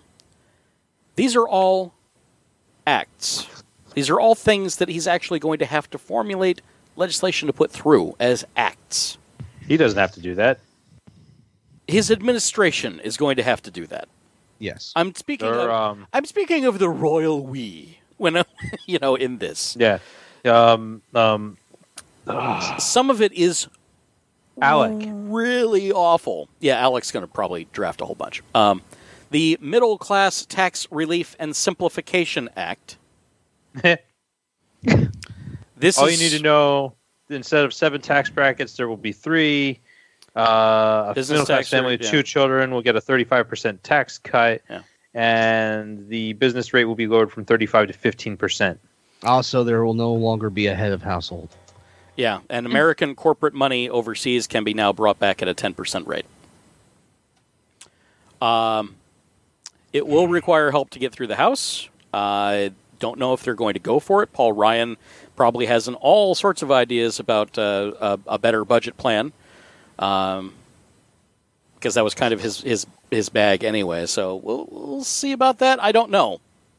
I don't know if that's actually going to work out. He will put it forward. It will get massaged by the legislature, and we'll probably see something horrific go through. And then he'll probably say, "No, you destroyed my simplification." Yeah. So it's not the same. You ruined it. You're all awful. And then, it'll be a giant thing. And then they'll have to go on MXC to get out of it. Okay, I suspect that this is already written. Paul Ryan already has a copy of it, has had a copy of it for probably about a year. They've just been sitting on it, waiting for their time. I don't know about a year, but I'm fairly certain not if he didn't actually expect to win. The plan that they actually put together as part of their promotion for the presidential run, that has probably been massaged and worked on a little bit. Mm-hmm. But a fully formalized bill has yet to come to fruition. Yeah, we haven't seen it yet. But the reason I say this is after this is a whole laundry list of items that he wants to do. In regards to these acts, the fact that they already have names and he's got details about what's in them tells me he didn't come up with any of this in all likelihood. This is stuff that's already written. It's already, Alex already put their stamp of approval on it. Paul Ryan's got it in his back drawer. I'm glad you mentioned that. There's probably something already like that. Let's look at the next one. End the Offshoring Act. That establishes tariffs to discourage companies from laying off their workers in order to relocate in other countries and ship their products back to the U.S. tax-free. There's already one of these, and it didn't pass. It was Senate 3816, Creating American Jobs and Ending Offshoring Act. It was in the 111th Congress, 2009 to 2010. And it would have done all of this and did not get enough votes to pass. So since they're trying again, it might work. Well, we're also talking about a period of time when they were just really ramping up the obstruction of everything Obama. That's true. So it narrowly didn't pass. It narrowly didn't pass. It didn't get the 60 votes. This is probably one of those bills where Democrats took a long, sharp and jagged sword and stuffed it up their own butts to spite Obama and helped with the obstruction when they could have forced this through in that first 2 years, that critical 2 years where he had a super majority. Well, he didn't have a super majority, but he had a majority in the House of Representatives and the Senate, and they didn't do it, and now it's not going to have their stamp on it. Yeah. It'll be interesting. I think this is probably going to go through. It didn't pass with 53 in the majority, so they were only 7 short. I think this may not pass because of corporate interest. I don't know, but he's going to give them this humongous tax break. He's dropping their corporate taxes by a full 20%. Yeah. And they can bring $9 out of $10 back into the States, which I don't think that they're going to do anyway. This could also be in exchange for killing the TPP, because it's about shipping products back to the U.S. tax-free. Now that actually could be a good horse trade. So I think that's for his administration. That could be a horse trade. I think that's probably where that's going to happen. Why would you bring $9 out of $10 back when you can keep $10 out of $10 offshore? Precisely, and since he has no other teeth, since he's already reducing their tax rate by a full 20%, he's got no leverage to force them to bring that money back. But he does have incentive from Europe. There is a reason why they would, and that would be manipulating the currency. If they're playing the markets and dancing the money around from country to country, they could play the exchange rates and actually make out okay. And then they'd have that money that they could then leverage something in the United States. There's all sorts of reasons to do it. Well, the big reason to do it is if you're using like Ireland as a tax shelter. We'll use Apple as an example. Yeah. Mm-hmm. And the EU is now applying pressure to any member nations to get all the taxes they can out of corporations, regardless of what the corporation and that member state has in an agreement. The EU wants its money. Yeah. And so they're going to be applying pressure there, and this is incentivizing, hey guys, we'll be your new tax shelter. Come on over. Yeah. And you could definitely see why a Trump would want to do that. So, yeah. So that's, I think that's likely. I think that's going to happen. It might work. Yeah. Might okay, work. then American Energy and Infrastructure Act leverages public-private partnerships and private investments through tax incentives to spur $1 trillion in infrastructure investment over 10 years. It is revenue neutral, stated by the claim. It's revenue neutral in one way, in that the initial investment will be neutral. However, your taxpayers and those that will have those delightful, toll roads will be paying for it for generations to come. Yeah, tax incentives. That's all it is. So we don't know what's in it. $1 trillion is an awful lot of money, especially to be revenue neutral at all. I mean, just as a claim. We have to be talking about the entire interstate system. It's got to be something like that. All the bridges and everything. For it to be a value of $1 trillion, that's a lot of friggin' road. We could do solar frickin' roadways that way. Well, they're not going to, but yeah. No, what I've heard for this is it's not just roads. It's also bridges, dams, electrical infrastructure. It's incentivizing It's incentivizing all that for private development. Yeah. And then it will be privately held. Yeah. And therefore privately told. Yep. And they got this idea from Mike Pence, who did it in Indiana, where it's been a disaster. Well, because if your population can't move from one place to the other without breaking their own bank, you have effectively just hamstrung their ability to grow. Well, the biggest thing they found was that people avoided those roads and took smaller back roads instead, thereby ruining the smaller roads and causing the taxpayers to pay more to fix those roads. Right. Yep. Brilliant. Which is kind of what happens here in Orlando. But how do you get around the interstate system? Oh, the entire interstate system? Not efficiently. No. Yeah, no. It's like you could get there. Well, I get my kicks on Route 66. I drove from Sanford, Florida to Minneapolis, Minnesota, and took 24 hours one way. Or it could take me a whole week if I stuck entirely to back roads. Yeah, it's not really effective kind of thing. No. Okay. All right, so are you ready to get really pissed off? I'm ready to get really pissed off. Ready? I'm already there, but we're not there already. I'll join you. No. School Choice and Education Opportunity Act. I don't have enough beer in this house. School Choice and Education Opportunity Act. It redirects education dollars to give parents the right to send their kids to the public, private, charter, magnet, religious, or homeschool of their choice. It ends Common Core, brings education supervision to local communities, and it expands vocational and technical education and makes 2- and 4-year college more affordable. I do have a link for more information on his education plans with an article out on NPR. So it's going to blow up the learning standards. There aren't going to be any standards, basically. And Ben Carson might be overseeing this. And that is my headcanon. Boom. I'm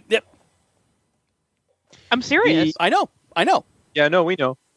Young Earth creationist, Joseph and the Amazing Technicolor Dreamcoat, the pyramids were actually grain silos, Ben Carson. Well, that's what at least some of this is about, is religion. Yes, it is. Oh, yeah. Yeah. So, how will we pay for it? Charter and religious or homeschool. Those are the important ones there. You guys, magnet schools number so few that it's almost not worth mentioning.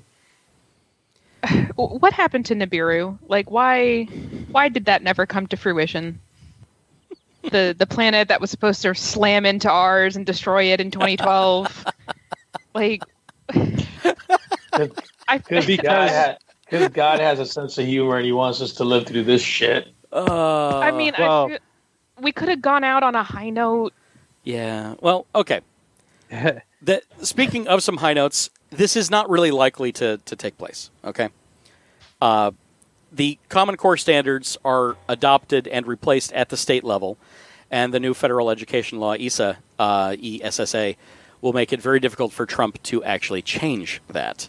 Then, of course, how will he pay for it? Not with new money. He has been clear, but redirects education dollars is vague. It's so vague. Yeah. The fact is, much of the money the U.S. government spends in schools goes to districts that serve low-income, at-risk students.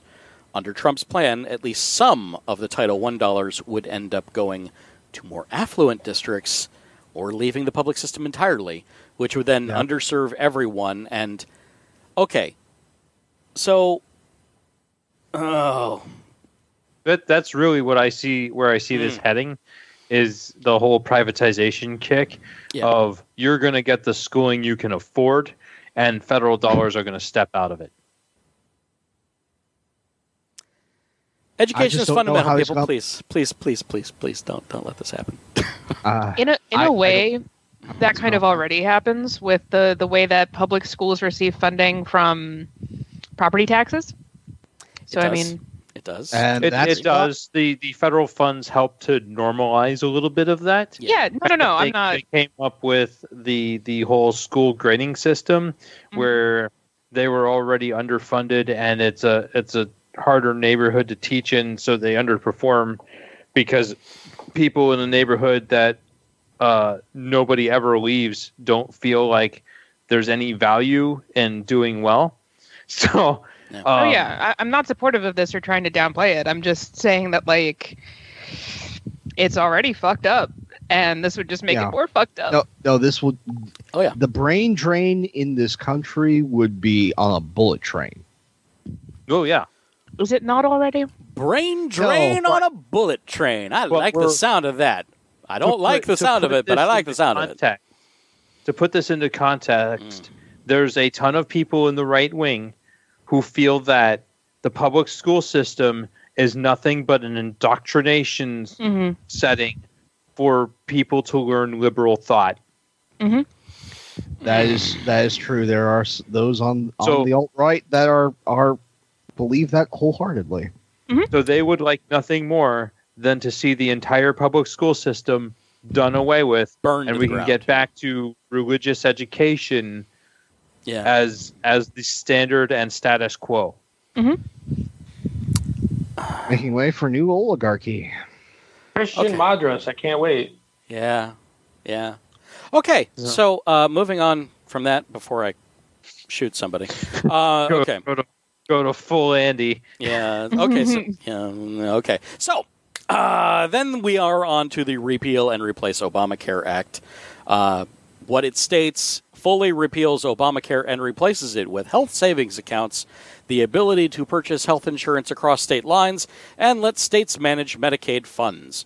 Reforms will also include cutting the red tape at the FDA. There are over 4,000 drugs awaiting approval, and we especially want to speed the approval of life-saving medications. At the cost of testing. Pesky human testing. That pesky safety regulations. So, in essence, he's going to gut the FDA. Yeah. And he's going to deregulate the insurance industry with the saving grace that we're going to have these health savings accounts that you can buy from across state lines, which in theory will improve competition until the health insurance industry becomes like the Bell phone industry and merges its way into a super entity. Where you have four choices, all of them bad. And none of them compete in any specific market. No. Now, it becomes Comcast and Time Warner? Yes. Yeah, non-overlapping magisterias. Okay, I have a prediction, and let's see if it works here. Okay, so he's going to have the support of the Senate and the House, but this is such a big bill that nobody even read it in the first place. So it's going to take a long time to dismantle it. It can't just be repealed. That doesn't work. That kills 20 million people. It's ridiculous. So what I suspect is going to happen is that some things are going to be tweaked, but the entire service as a whole is just going to be rebranded. I don't think so. It's just going to be rebranded as some Trump Care thing. Something that more fits to it was a Republican plan all along kind of thing. And literally then, but putting it will still the allow ACA through a photocopier and then putting a new logo at the top? Yes, very, very similar to that in many cases. I don't know, considering how vehemently they have tried to just defund this bill before Trump. Right, but they never had anything to actually put in its place. So what they're going to do... That was the idea. I know. Not have anything. I know, but no, what they'll do is they will, in fact, repeal it. They will replace it with the exact same thing, but with Trump Care on the top. I don't think so. I think they're going to go with this health savings account thing. Well, that too, but health savings accounts are also a part of Obamacare in certain places. No, I think that's going to be it. Just straight up that? Yeah, just straight up vouchers. That. Because you can't, there's so many complexities to the Affordable Care Act that it's easier just to chop it down. They're going to take the lazy way out. Wow. They're gonna chop it down. It's gonna be a huge photo op for Obama, and whatever they replace it with, they don't want it to look the same. They don't want it to feel the same. They don't want it to be the same. Yeah. And on top of that, there are a lot of little things in the Affordable Care Act. 85% of the money taken in has to go to providing care. Right. Which is why we've seen Aetna try to leave states because they weren't making enough profit, even though they had then stated in their quarterly results record profits. Yeah, you can't get all say the money. Yeah, you can't say that you aren't making money, that you're losing money when you post record profits. That's mark-to-market accounting from Enron. But we're not making all the money. We want all the money. Yeah, right. Yeah. The health savings account. What they allow the insurance industry to do is become a bigger and more vicious racket than shady bank practices. Yeah. And that you get this account, you can only use it for very specific things. Mm-hmm. You have to put a lot of money into it every single month. Yep. They get to loan out the money to other companies because of the deregulation of banking. They get to turn your money into a commodity off of it and trade on it. And if their investments go south, go crazy, bankrupts the company, they're going to get out with their golden parachutes and start up another insurance company. And you lose everything. Everything. Yep. All that money just goes. Because it's it doesn't go. It goes directly into the pockets of the people running the racket. Well, it was already loaned out. It's not even there. Your money's not here. Your money is gone. So, that's a and then they sold the debt for pennies on the dollar. So not only is your money gone, but whatever there was of it is now worth a 50th of what it once was. Yeah, I actually do believe that we will probably see the resurrection of debtors' prison. Mm-hmm. You already have them. Yeah, I was going to say there's already. It happens to minorities continuously, where they're assessed a fine. Yeah. They can't make that fine because they don't have a job because they have a criminal record, and then they go to prison because they couldn't pay the fine.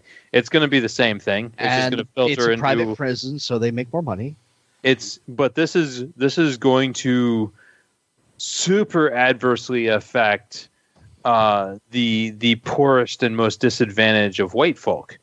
Let's move to them real quick. Affordable Child Care and Elder Care Act. Allows Americans to deduct child care and elder care from their taxes, incentivizes employers to provide on-site child care services, and create tax-free dependent care savings accounts for both young and elderly dependents, with matching contributions for low-income families.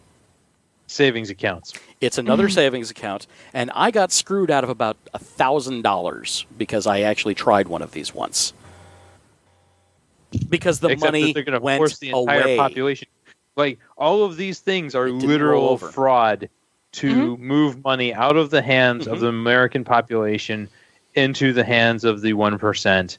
Yeah. And we're on a fairly regular 7 to 10 year cycle. We're all going to get collectively fucked. Yeah, it's a loan. You're giving them the money, and then you have to really ask for it back. There's no incentive to do this, really. No. And all it is it's a pre-tax thing. That's all it is. Private organization which will be running this system to dip their hand into the cookie jar. Yeah. I mean, and if they do it organization wide, then they screw the people, and there's so many people who did this that it's going to be hard to nail down who's most at fault. Yeah. Lessons from past screw jobs. Yeah. So my I did write a little statement when I was in a clearer headspace. This will be confusing for elders and only benefits insurance companies, as you contribute money to these, and then they make it hard for you to be reimbursed. And then they don't allow it all to roll over in some cases. And if you lose the money, then they pocket it, basically. So that's just gone. So of course they're going to pass it because life insurance in a nutshell. Basically, yeah. But you've got this $1 million policy, but you can only die in these 5 ways. Yeah. Now, if it's not on the list. Now, people that are done.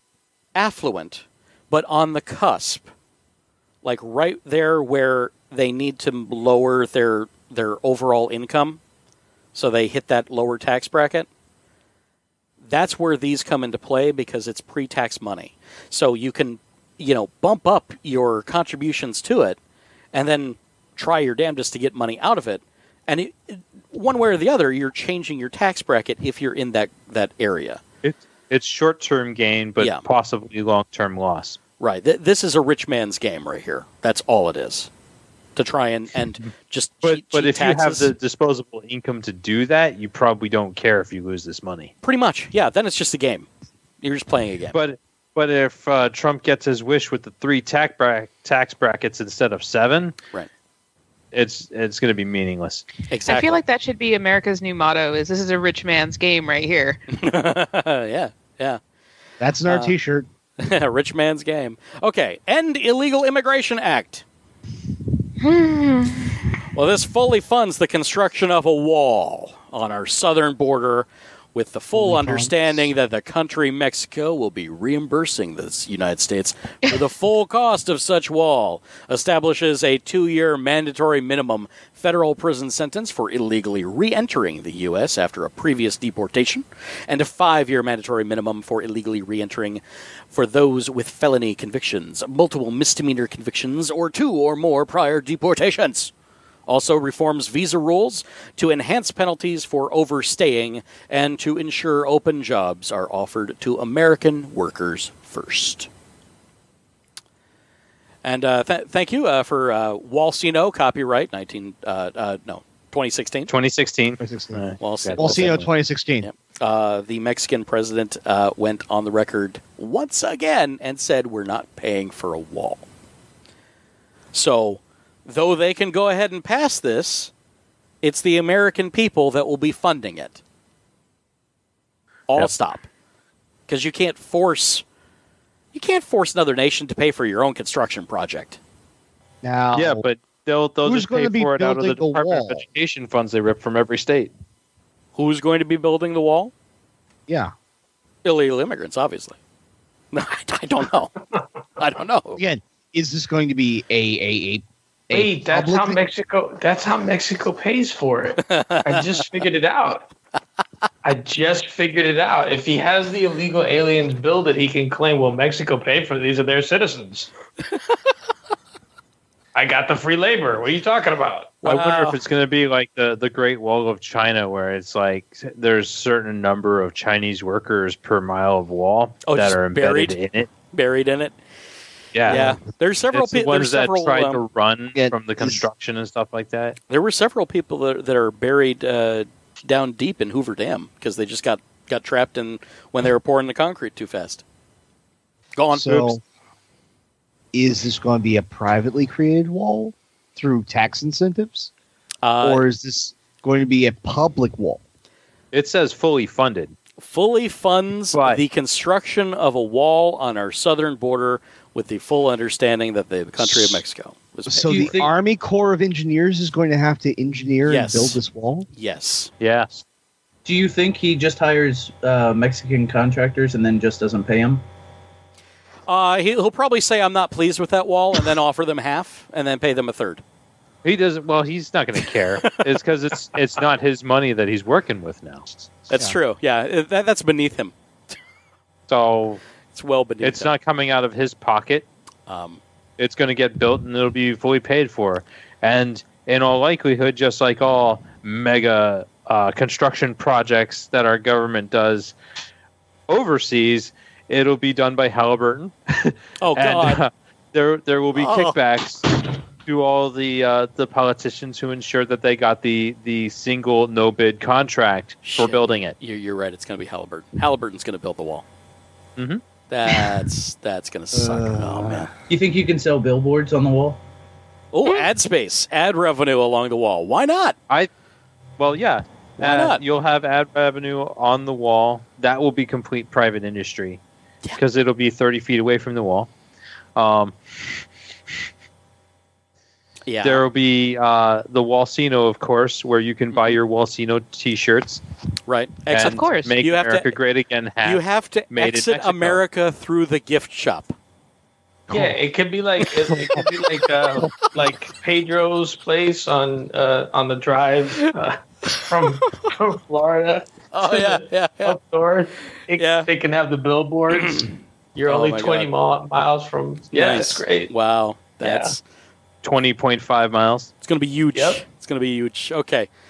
All right. So now we're on to other things. Restoring Community Safety Act. Okay. Reduces surging crime, drugs, and violence by creating a task force on violent crime and increasing funding for programs that train and assist local police, increase resources for federal law enforcement agencies and federal prosecutors to dismantle criminal gangs and put violent offenders behind bars. Let me go ahead and translate that one for you into proper English. That's the we're gonna stop and frisk whoever the fuck we want, beat the shit out of you, and there's nothing you can do about it act. Because they're going to be on the TFOVC, Task Force on Violent Crime. Well, I also I read slightly different into this in that we're also going to provide true and up-to-date military equipment to all police forces so that they can better handle the super violent, hyper-violent protesters. Right, protesters. The professional protesters. Very upsetting. Very disgraceful. They're paid $1,500 a piece to be there. Yeah. I don't think this is really going to happen because it would raise taxes. It would raise taxes. Where's the money coming from? And he's already trying to lower it. That he's going to gut. Right. Or the mandate and all the funds that are going into the Affordable Care Act. Overall crime is lower. Yeah. Than it's been in years. But that's a fact, and we don't care about those. We don't care about those. That's right. I mean, so why would we might care as well about those when we can literally quietly destroy Social Security, but leave the tax on everybody's paycheck to pay for this military equipment? Yeah, he is just the inevitable result of the laziness of our political discourse in this country. Someone just brought up fucking Social Security. You could fix Social Security tomorrow if you just lifted the cap. Yeah. If you just fucking lifted the cap, we'd never have to fucking talk about it again. I mean, it's insane that where's the cap? Is it 150,000? I forget where the cap. 92. wherever it is. Let's say it's 90. Let's say it's 96,000 for argument's sake. I got the Google machine. It's insane to me that a guy making $10 million a year pays the same into Social Security that guy does. But cap, you can't make. For 2016, the maximum amount of taxable earnings is $118,500. Ooh. So right, I go out and make $118,500, and I'm going to pay the same into Social Security that Donald Trump is, and that's okay. Less. You'll be paying more. He pays less. Right, because he obviously only makes $1 or something. It's he is the inevitable result of what we've created in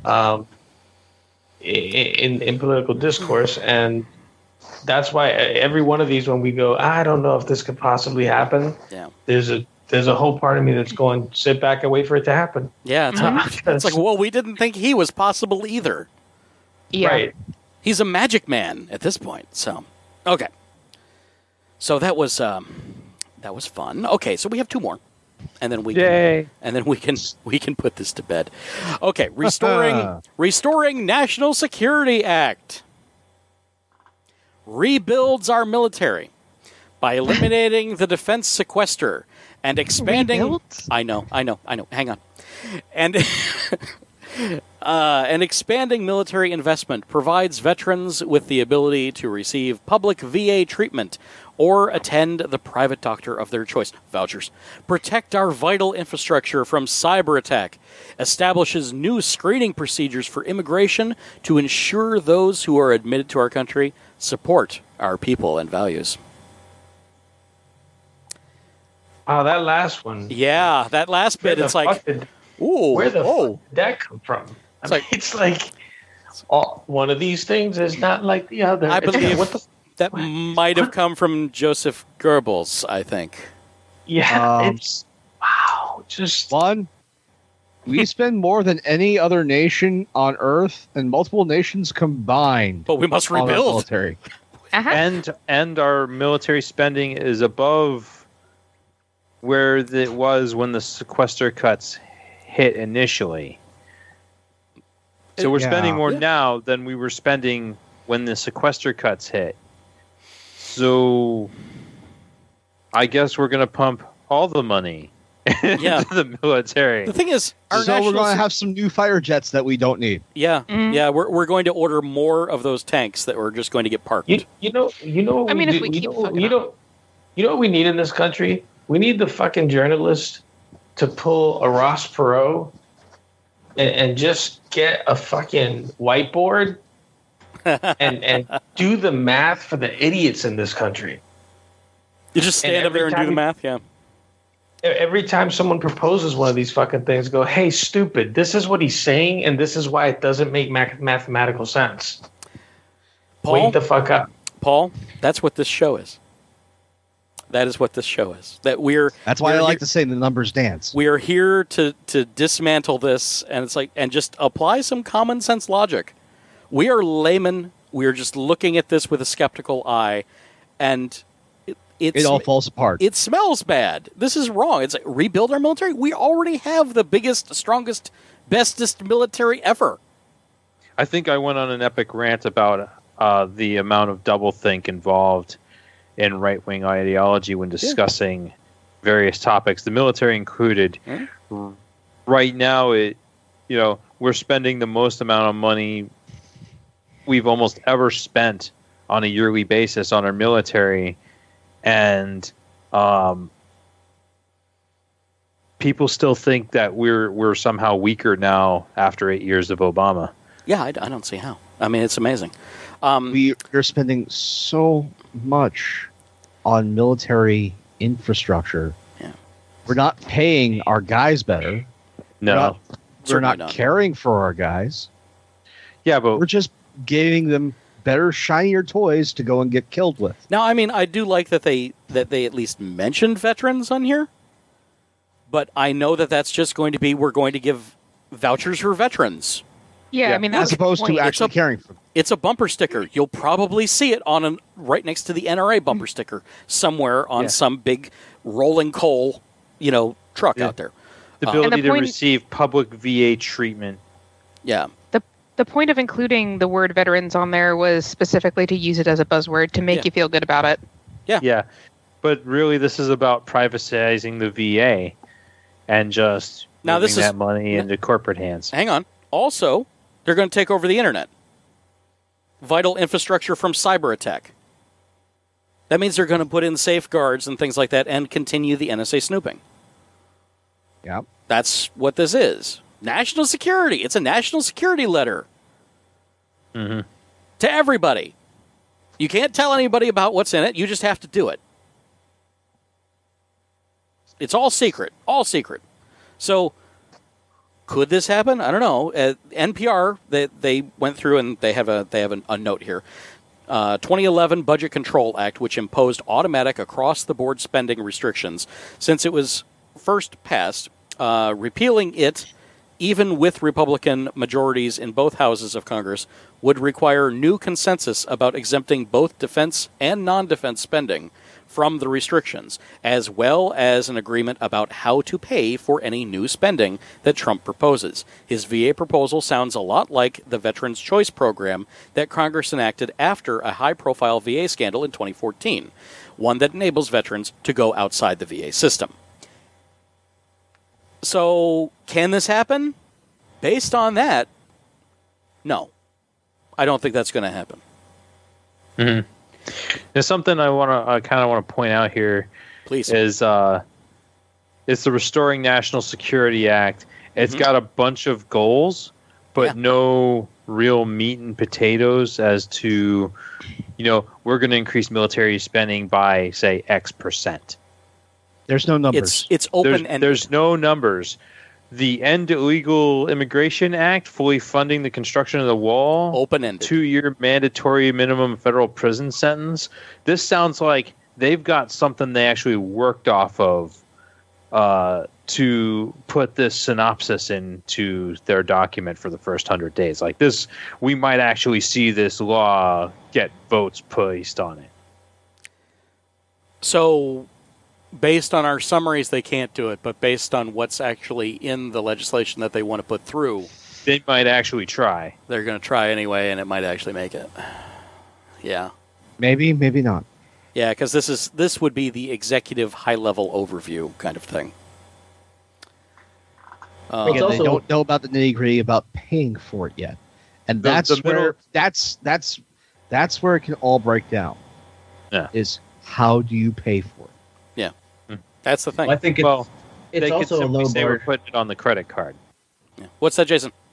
Well, it's also a low bar to hit. You don't give any specific goals, and then you hit a small target, and then you said you did it. Yeah, that's true. It's totally open-ended. It has vague yet specific things that it wants to do to achieve those vague goals. In fact, as far as goals go, it doesn't actually have any. It has ideas as goals. So there's nothing to hit. Now, this is the broadside of a mountain. The End Illegal Immigration Act, I could actually see him really trying to go through with this because it's a big construction project, which he loves. He loves big construction projects. It's because at the end of the day, there's some large thing. It doesn't matter if it's the backside of its cardboard. It's a Hollywood wall. Point to it and say that I built this thing, and now we're safer. Yeah, that's true, and it's his signature thing. Yeah. Trump casinos, Trump epically large buildings. Mama Van down here in the chat room says that they must convert to Christianity to get into the country. And that's probably true. And that they'll probably start the draft back up. With the... I don't see him starting the draft back up. With the Restoring National Security Act? It might be there. I don't see them doing any formal mandatory service things like we see in other countries where you have to do 2 years of service to do anything like that. Well, at least not in the first term. not inside the first 100 days. I see where you're going with that. Yeah. If he kicked off an actual world war, I could see him enacting a draft. Yeah. Because there would be a real legitimate need for all of the bodies now. Yeah. Is it irony that a draft dodger would enact the draft? It is irony. Delicious, horrible irony. Hypocrisy and irony. Yeah. Yeah. Terrible things. Okay. All right. Last one. Clean Up Corruption in Washington Act enacts new ethics reforms to drain the swamp and reduce the corrupting influence of special interests on our politics. I lumped this in there within the Restoring National Security Act, where there's no meat. There's no potatoes here either. What does it even mean to drain the swamp?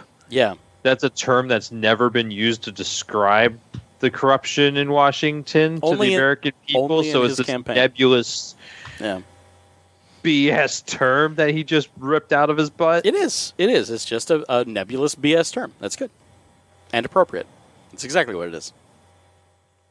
End corruption? No. Again, dark money is what funds the Republican Party. Mm-hmm. Lobbying is what keeps the Republican Party afloat. Yeah. There's no getting rid of this. No. Well, I mean, that's dark money and lobbying is how Washington runs today and has run for a very, very long time. Well, not the dark money so much, but the lobbying has been a strong part of our democracy since basically the beginning. Well, not entirely the beginning, but it became much more of a thing after Eisenhower. Yeah. But it was always allowed, I think. There was always which it was not allowed. It was always there, but it didn't become this sort of industry, a true industry. It is, yeah, it is. Until after Eisenhower. And the ball started rolling. He warned us on the way out the door. Yeah. Because he could see it. He saw it coming. He warned us, and then we did absolutely nothing about it. Yeah. Terrible stuff. Okay. Well, I think actually it very well might predate Eisenhower. And it's just something that he really stumbled into when he became president of the United States. And suddenly it was very clear why the Great Depression happened. If I'm getting my history right, he was post-Great Depression. Yeah. No, he was way post. Yeah. Way post. Guys, again. Yeah. Again, he did a public works thing, and actually, funny thing, going back to Bernie a little bit, Eisenhower had under him, we had some of the highest corporate tax rates in the history of this nation. We had 32 tax brackets. Under Eisenhower? Yes. Wow. I did not know that. I learned something. He was vying for a 100% tax bracket. If you make over a certain amount of money, he wanted to take 100% of it. Wow. Well, I can understand. I can't even go that far. That's too much. No. I can understand it. I can understand it if there were certain deductions that you could use. Yeah. Because remember, with the corporate tax, that was profit. If you reinvested into the company, you didn't get taxed on it. Right. So it promoted reinvestment, expansion. Yeah. And the paying of benefits for your employees. He wanted a 100% income tax bracket so that the leaders of a company wouldn't be able to pay themselves to an extreme excess. They had to keep under the threshold. They had to keep under the threshold, and they couldn't pillage the companies they worked for. As we wrap this segment and the show, since we were speaking of Eisenhower, his big military-industrial complex speech, the last segment is, his goodbye as president. So, in my last good night to you as president, I thank you for your for the many opportunities you have given me for public service in war and peace. I trust that in the service you find some things worthy. As for the rest of it, I know you will find ways to improve performance in the future. You and I, my fellow citizens, need to be strong in our faith that all nations under God will reach the goal of peace with justice. May we be ever unswerving in devotion to principle, confident but humble with power, diligent in pursuit of the nation's great goals. To all the people of the world, I once more give expression to America's bravely and continued aspiration. We pray that all peoples of all faiths, all races, all nations may have their great human needs satisfied, that now those denied opportunity shall come to enjoy it in the full, that all who yearn for freedom may experience its spiritual blessings, that those who have freedom will understand also its heavy responsibilities, that all who are insensitive to the needs of others will learn charity, that the scourges of poverty, disease, and ignorance will be made to disappear from the earth, and that in the goodness of time all people will come to live together in a peace guaranteed by the binding force of mutual respect and love. Oh, what a one world government bastard he was. Sorry. I like you. You're awesome. That was Eisenhower, everybody. Also known as the Great Socialist. With after note by Paul Castaneda. I did tell you I was a rabble rouser. That's right. Rabble. Okay. Well, that concludes the meat of the show and the potatoes and the vegetables and probably some... Well, no. We have dessert. Personal picks. I have one. I found it out on a website called Scam School. They have a little store called Scam Stuff, and it's called the Rogue's Ring. And it's made of titanium, and inside it is a shim and a saw that you can pop out to escape things. It's really cool. Interesting. I've actually seen the video for this. What did you think? I thought it was novelty. I didn't think I wanted to pay that much for that much novelty. I like the cuff key shoelaces. I thought those were pretty cool. I think that's on this website. Yeah, they've got all sorts of things. How to learn how to pick locks and escape handcuffs and build your own locks and all sorts of fun stuff, magic tricks and everything like that. It's built by a magician named Brian Brushwood. So he's all over the internet and does lots of podcasts as well. And his hair is epic. His hair is epic. That's one of his signature things. Yeah, and he's been on many TV shows. That's a magic trick all on its own. Just his hair, yeah. It's like a spiky crown. It's quite significant. Here, let me see here. I can show you there. That's his spiky hair. It's quite spiky. So, unfortunately, I can't really zoom in too much on that. But, hey, there is a link in the show notes if you want your own Rogue's Ring or if you want to peruse all of their wares. They got some interesting stuff out there. Daniel, you have lithographs.com. I have frequented lithographs before, and I'm very impressed with what they do. They take... well, here, it's your pick. You describe it. Lithographs takes a lot of your classics from literature, and through the words, they try and print the entire book, and they have it printed in such a way that it also is a picture of something in reference to the story. So, as Andy's bringing up right now, The Princess Bride by William Goldman, one of my absolute favorites. And it's the entire text of the story, and on the front of the shirt, the text is split up in the ways to have you see Inigo Montoya. You kill my father, prepare to die. Oh, wow. They have tons of different stuff, not just, your classic novels. There's also plays. One of my personal favorites that they do is Hamlet. Just because that play holds a special place in my heart. But they do scarves, they do posters, T-shirts, all sorts of items. They make great gifts. It's holiday season. I figured you couldn't go wrong with this. I got my girlfriend a bag with the text from one of her favorite books on it, a tote bag, for her birthday last year. So nice. Yeah, it was a fun. It's novelty. I don't think she's actually used it, but I won't be offended, honey. I know you're listening. So so it's all good. It's the thought that counts, right? Anyway, right. So yeah, lithographs. It's very cool, and it's definitely one of those memorable gifts. So I highly recommend them. And David, you have this. There's just this little icon. I made a thing.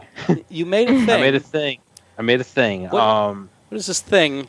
Lumen Project? Lumen Project. That's the name of it for current. I haven't come up with any kind of better name at this time. So I have an icon. The idea behind it is that there's a lot of people out there that are really afraid right now of the Trump presidency. They feel like their rights are going to be trampled. They feel like their lives may very well be in danger. For people who want to support those people, I'm working on this thing where, message board or at least Facebook page, they can get together, they can share a community of like-minded individuals, kind of like the Ally thing, but a little more organized, I would say, than just putting the equal sign on your Facebook profile. Interesting. Place for people to reach out for help when they need it and share stories that need to be shared so that we can record and also fight for justice where it's needed. The Lumen Project. So I imagine that we will be hearing more about this as yes. you continue to set this up. Excellent. Yes. Sounds good to me. You've got my support. Because we definitely need more allies. People that will support each other. I think there's plenty of allies. I just don't think it's very well organized. No. Yeah, I think you're right, probably. Okay. Any other picks that didn't make it in here? Anything you want to tout about yourself, others? Now is your self-promotion time as well. I mean, I don't have a pick, but there's something that I kind of wanted to share before we sign off. Okay. Something for the people listening rather than for us too, but it was something that I wrote in the wake of Trump's election. Okay. And it took me a while to kind of solidify my feelings on it, and I was just listening to what everyone around me was saying and kind of taking that in of how it was making people feel. And I was kind of interested in sharing that on here maybe to see if it could help somebody listening maybe. Excellent. If that's okay? Yes, please. I never quite know how to start these things. Openers are supposed to grab you, supposed to be flashy enough that you can't look away and yet not so glaring that you want to. They're supposed to amplify the nature of the content to come while also accurately representing it, whetting your appetite while ensuring you understand what you've ordered. If that's true, then maybe this is a good hook after all, because the fact is I'm tired. Tired in a way that affects more than just muscle and bone. Tired in a way that does more than just make my eyelids heavy. The kind of tired that creeps and infects, an insidious tendril of exhaustion that doesn't stop until it's blackened your core. I am weary of existence, life tired, soul tired. I feel like something sick crawled inside of me and died, and I think maybe that's a metaphor for what has happened to America. I'm not a history revisionist. I'm not here to pretend America was founded on some great ideal, or at least not one that wasn't made possible by foisting its realization upon the backs of the disadvantaged, enslaved, and oppressed. What I can say is there was a time when so much of the world looked to us as an example of what was possible. We had done the unimaginable. We had potential. And now we're a cautionary tale. We are what happens when anti-intellectualism is allowed to thrive. We are what happens when one of the most prosperous nations takes for granted its access to information, to the veritable feast of facts set upon our table that holds the power to make us great. We have spurned one of our foundational freedoms by forgetting that our most precious wealth comes in the form of not what we possess, but what we lack. And what we lack are gatekeepers to knowledge, to the truth. We were once proud of this. Now we take pride in our ignorance. We revel in the idea that political machinations and our understanding of those machinations are beneath us, that somehow the personal, that which affects our daily lives, our families, and ourselves, is more important than the political. Now we are a stark reminder that the personal is political. America has elected a representative that speaks for all its ills. Racism, xenophobia, homophobia, sexism, and lies now have the power to be legislated. They won't be limited to the White House or the Pentagon or the Supreme Court. They'll be in our homes. Everything we should be ashamed of, we have put on parade, thrown by a terrifying portion of our population. I wish I could say it was the minority, but I think November 8th and the many, many months leading up to it have proven otherwise. We can no longer pretend that hate cannot win. Hate has won. And our sin in all this, our embarrassment and our guilt, our own failing, lies not in our love, but in our indifference. During his 2016 Tony's Award speech and in the wake of the horrific Pulse shooting, yet another event that highlighted everything ugly about America, Lin-Manuel Miranda spoke to Orlando and the nation. He memorably said, "Love is love is love is love is love is love, cannot be killed or swept aside, but there's so much more to it than that. Love is a verb. It requires doing. It may be patient and it may be kind, but it is not complacent, and it is, in fact, a struggle. Maybe one of life's greatest." I think somewhere along the line we forgot that. I think we forgot that love doesn't mean sitting on your heels and letting things happen. I think we forgot that love requires an extraordinary amount of bravery, persistence, and desire to fight. And I think now is the time to remember.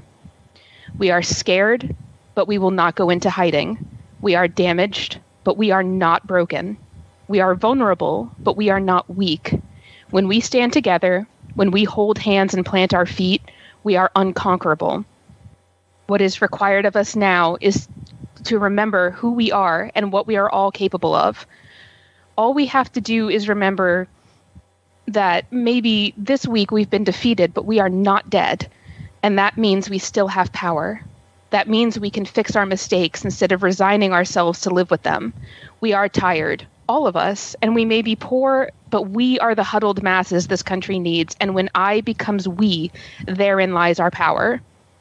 Let's take a moment to hold each other. Let's take a moment to lie in the dust and grieve. But then let's reach out to one another and get the fuck up. We have work to do, and not just over the next 4 years, but the kind of work that is never done. Let us master our anger and turn it into passion. Let us allow it to fill our veins and fan the spark that will become the flame of the revolution we need to light this unfathomable dark. Let the light of our hope and our love become a new dawn. Because the sun also rises. Nobody can stop that. And when we make ourselves a force of nature, nobody can stop us either. Nice. All right. Hear, hear. Yeah. Thanks for that. You're welcome. It's hard to follow. Yeah, a little maybe. That's a little hard to follow. Oh, Amber, you go last next time. Yeah. I'm sorry. No, don't be so sorry. Don't be sorry. Come on. No, that's amazing. Thank you very much for sharing that. You're welcome. But you are a tough act to follow. That's all. That's all there is to it. Okay. Mm-hmm. Well, Jason, give it your shot. What do you got? Got anything to share? Well, I have. Hold on, let me pull up some work. No, I got cheesy poofs. No, I have a really crappy podcast I do with a friend of mine. We have like 3 listeners. It's a break from the grind. And nobody listens, and that's fine. We have a Toys for Tots drive, so if anybody out there wants to give to Toys for Tots, we have a drive going. We're gonna go buy the toys ourselves, donate it to the local Orlando office, keep the toys local. So cool, very good, awesome. Don't listen to the crappy podcast, but do donate to Toys for Tots, please. Oh no, sir! I'm going to send people. Mm-hmm. I need links. You better give them to me, and they will be in the show notes for this show. So go out to my website and then follow the links to go listen to Jason's podcast. That would be fantastic. And if you want, I'll be on there too. I don't know what you talk about, but I'll talk about anything. So it's pretty much dick and fart jokes. I can do at least one of those. At least. My theatrical background is in dick and fart jokes. Oh, that's good. That's good. That was my major in college. BFA. Absolutely. So, wouldn't it be? Did you say DFA? No. Bachelors of Fine Arts in Flatulence and Phallic Humor. Yes, absolutely. I thought it was Dick and Fart Arts. Dick and Fart Arts. No, yep. No. Wow. Belch and Fart Arts. Something like that. Yes, it's very refined. It's an artisanal thing. So, Paul, what do you got? What do you have to share with us? Well, I was inspired by Amber, so I'm going to go with There Was a Young Man from Nantucket. Was there anything peculiar about this man? Anything strange? I'm just going to leave it right there. Alrighty. That's probably the best way ever to end the show, honestly. So thank you all for being here, and I will at least come on. Where's my cursor? I have 3 screens. It's all weird. Okay, ready? And 3, 2, 1. There we go. Little end credit music to lull us to sleep, basically, at this point. So that's it for tonight. We'll be back live next Friday about 9:30 p.m. Eastern. In the meantime, the conversation can continue on the web. Head over to OReallyRadio.com. That's ORLYRADIO.com for all the links at the top of the page. So you can like us on Facebook and, well, watch us on Facebook too. Follow us on Twitter, Tumblr, Google+, and subscribe to the YouTube and the Twitch channel so you know when we're live and we've got something else for you to watch. Of course, you can watch us on the live stream and join us in the chat, as Mama Van, our superfan, has. Thank you very much. All directly from our webpage at OReallyRadio.com. If you stayed with us all the way through the credits, oh my God, thank you. And how about you give us another hand? If you have a few dollars to spare and you can contribute to the Patreon page, you get early access to the show releases when I remember, and you'll even get special perks now and again. Just follow the Patreon link on the webpage, and that'll take you over to patreon.com/OReallyRadio. You can also make one-time donations via the cleverly named donate button, and if you can't fit us into your rainy day funds, do us a solid and share the show and leave us a positive review, please. We're always looking for new ideas for the show, so how about you share what's on your mind with us? Shoot us a note at OReallyRadioPodcast@gmail.com, or if you're the more talkative sort, and of course you are, how about you give us a call at 470-222-6759. That's always ready to take your call or your text. Can't thank you enough for spending some time with us tonight.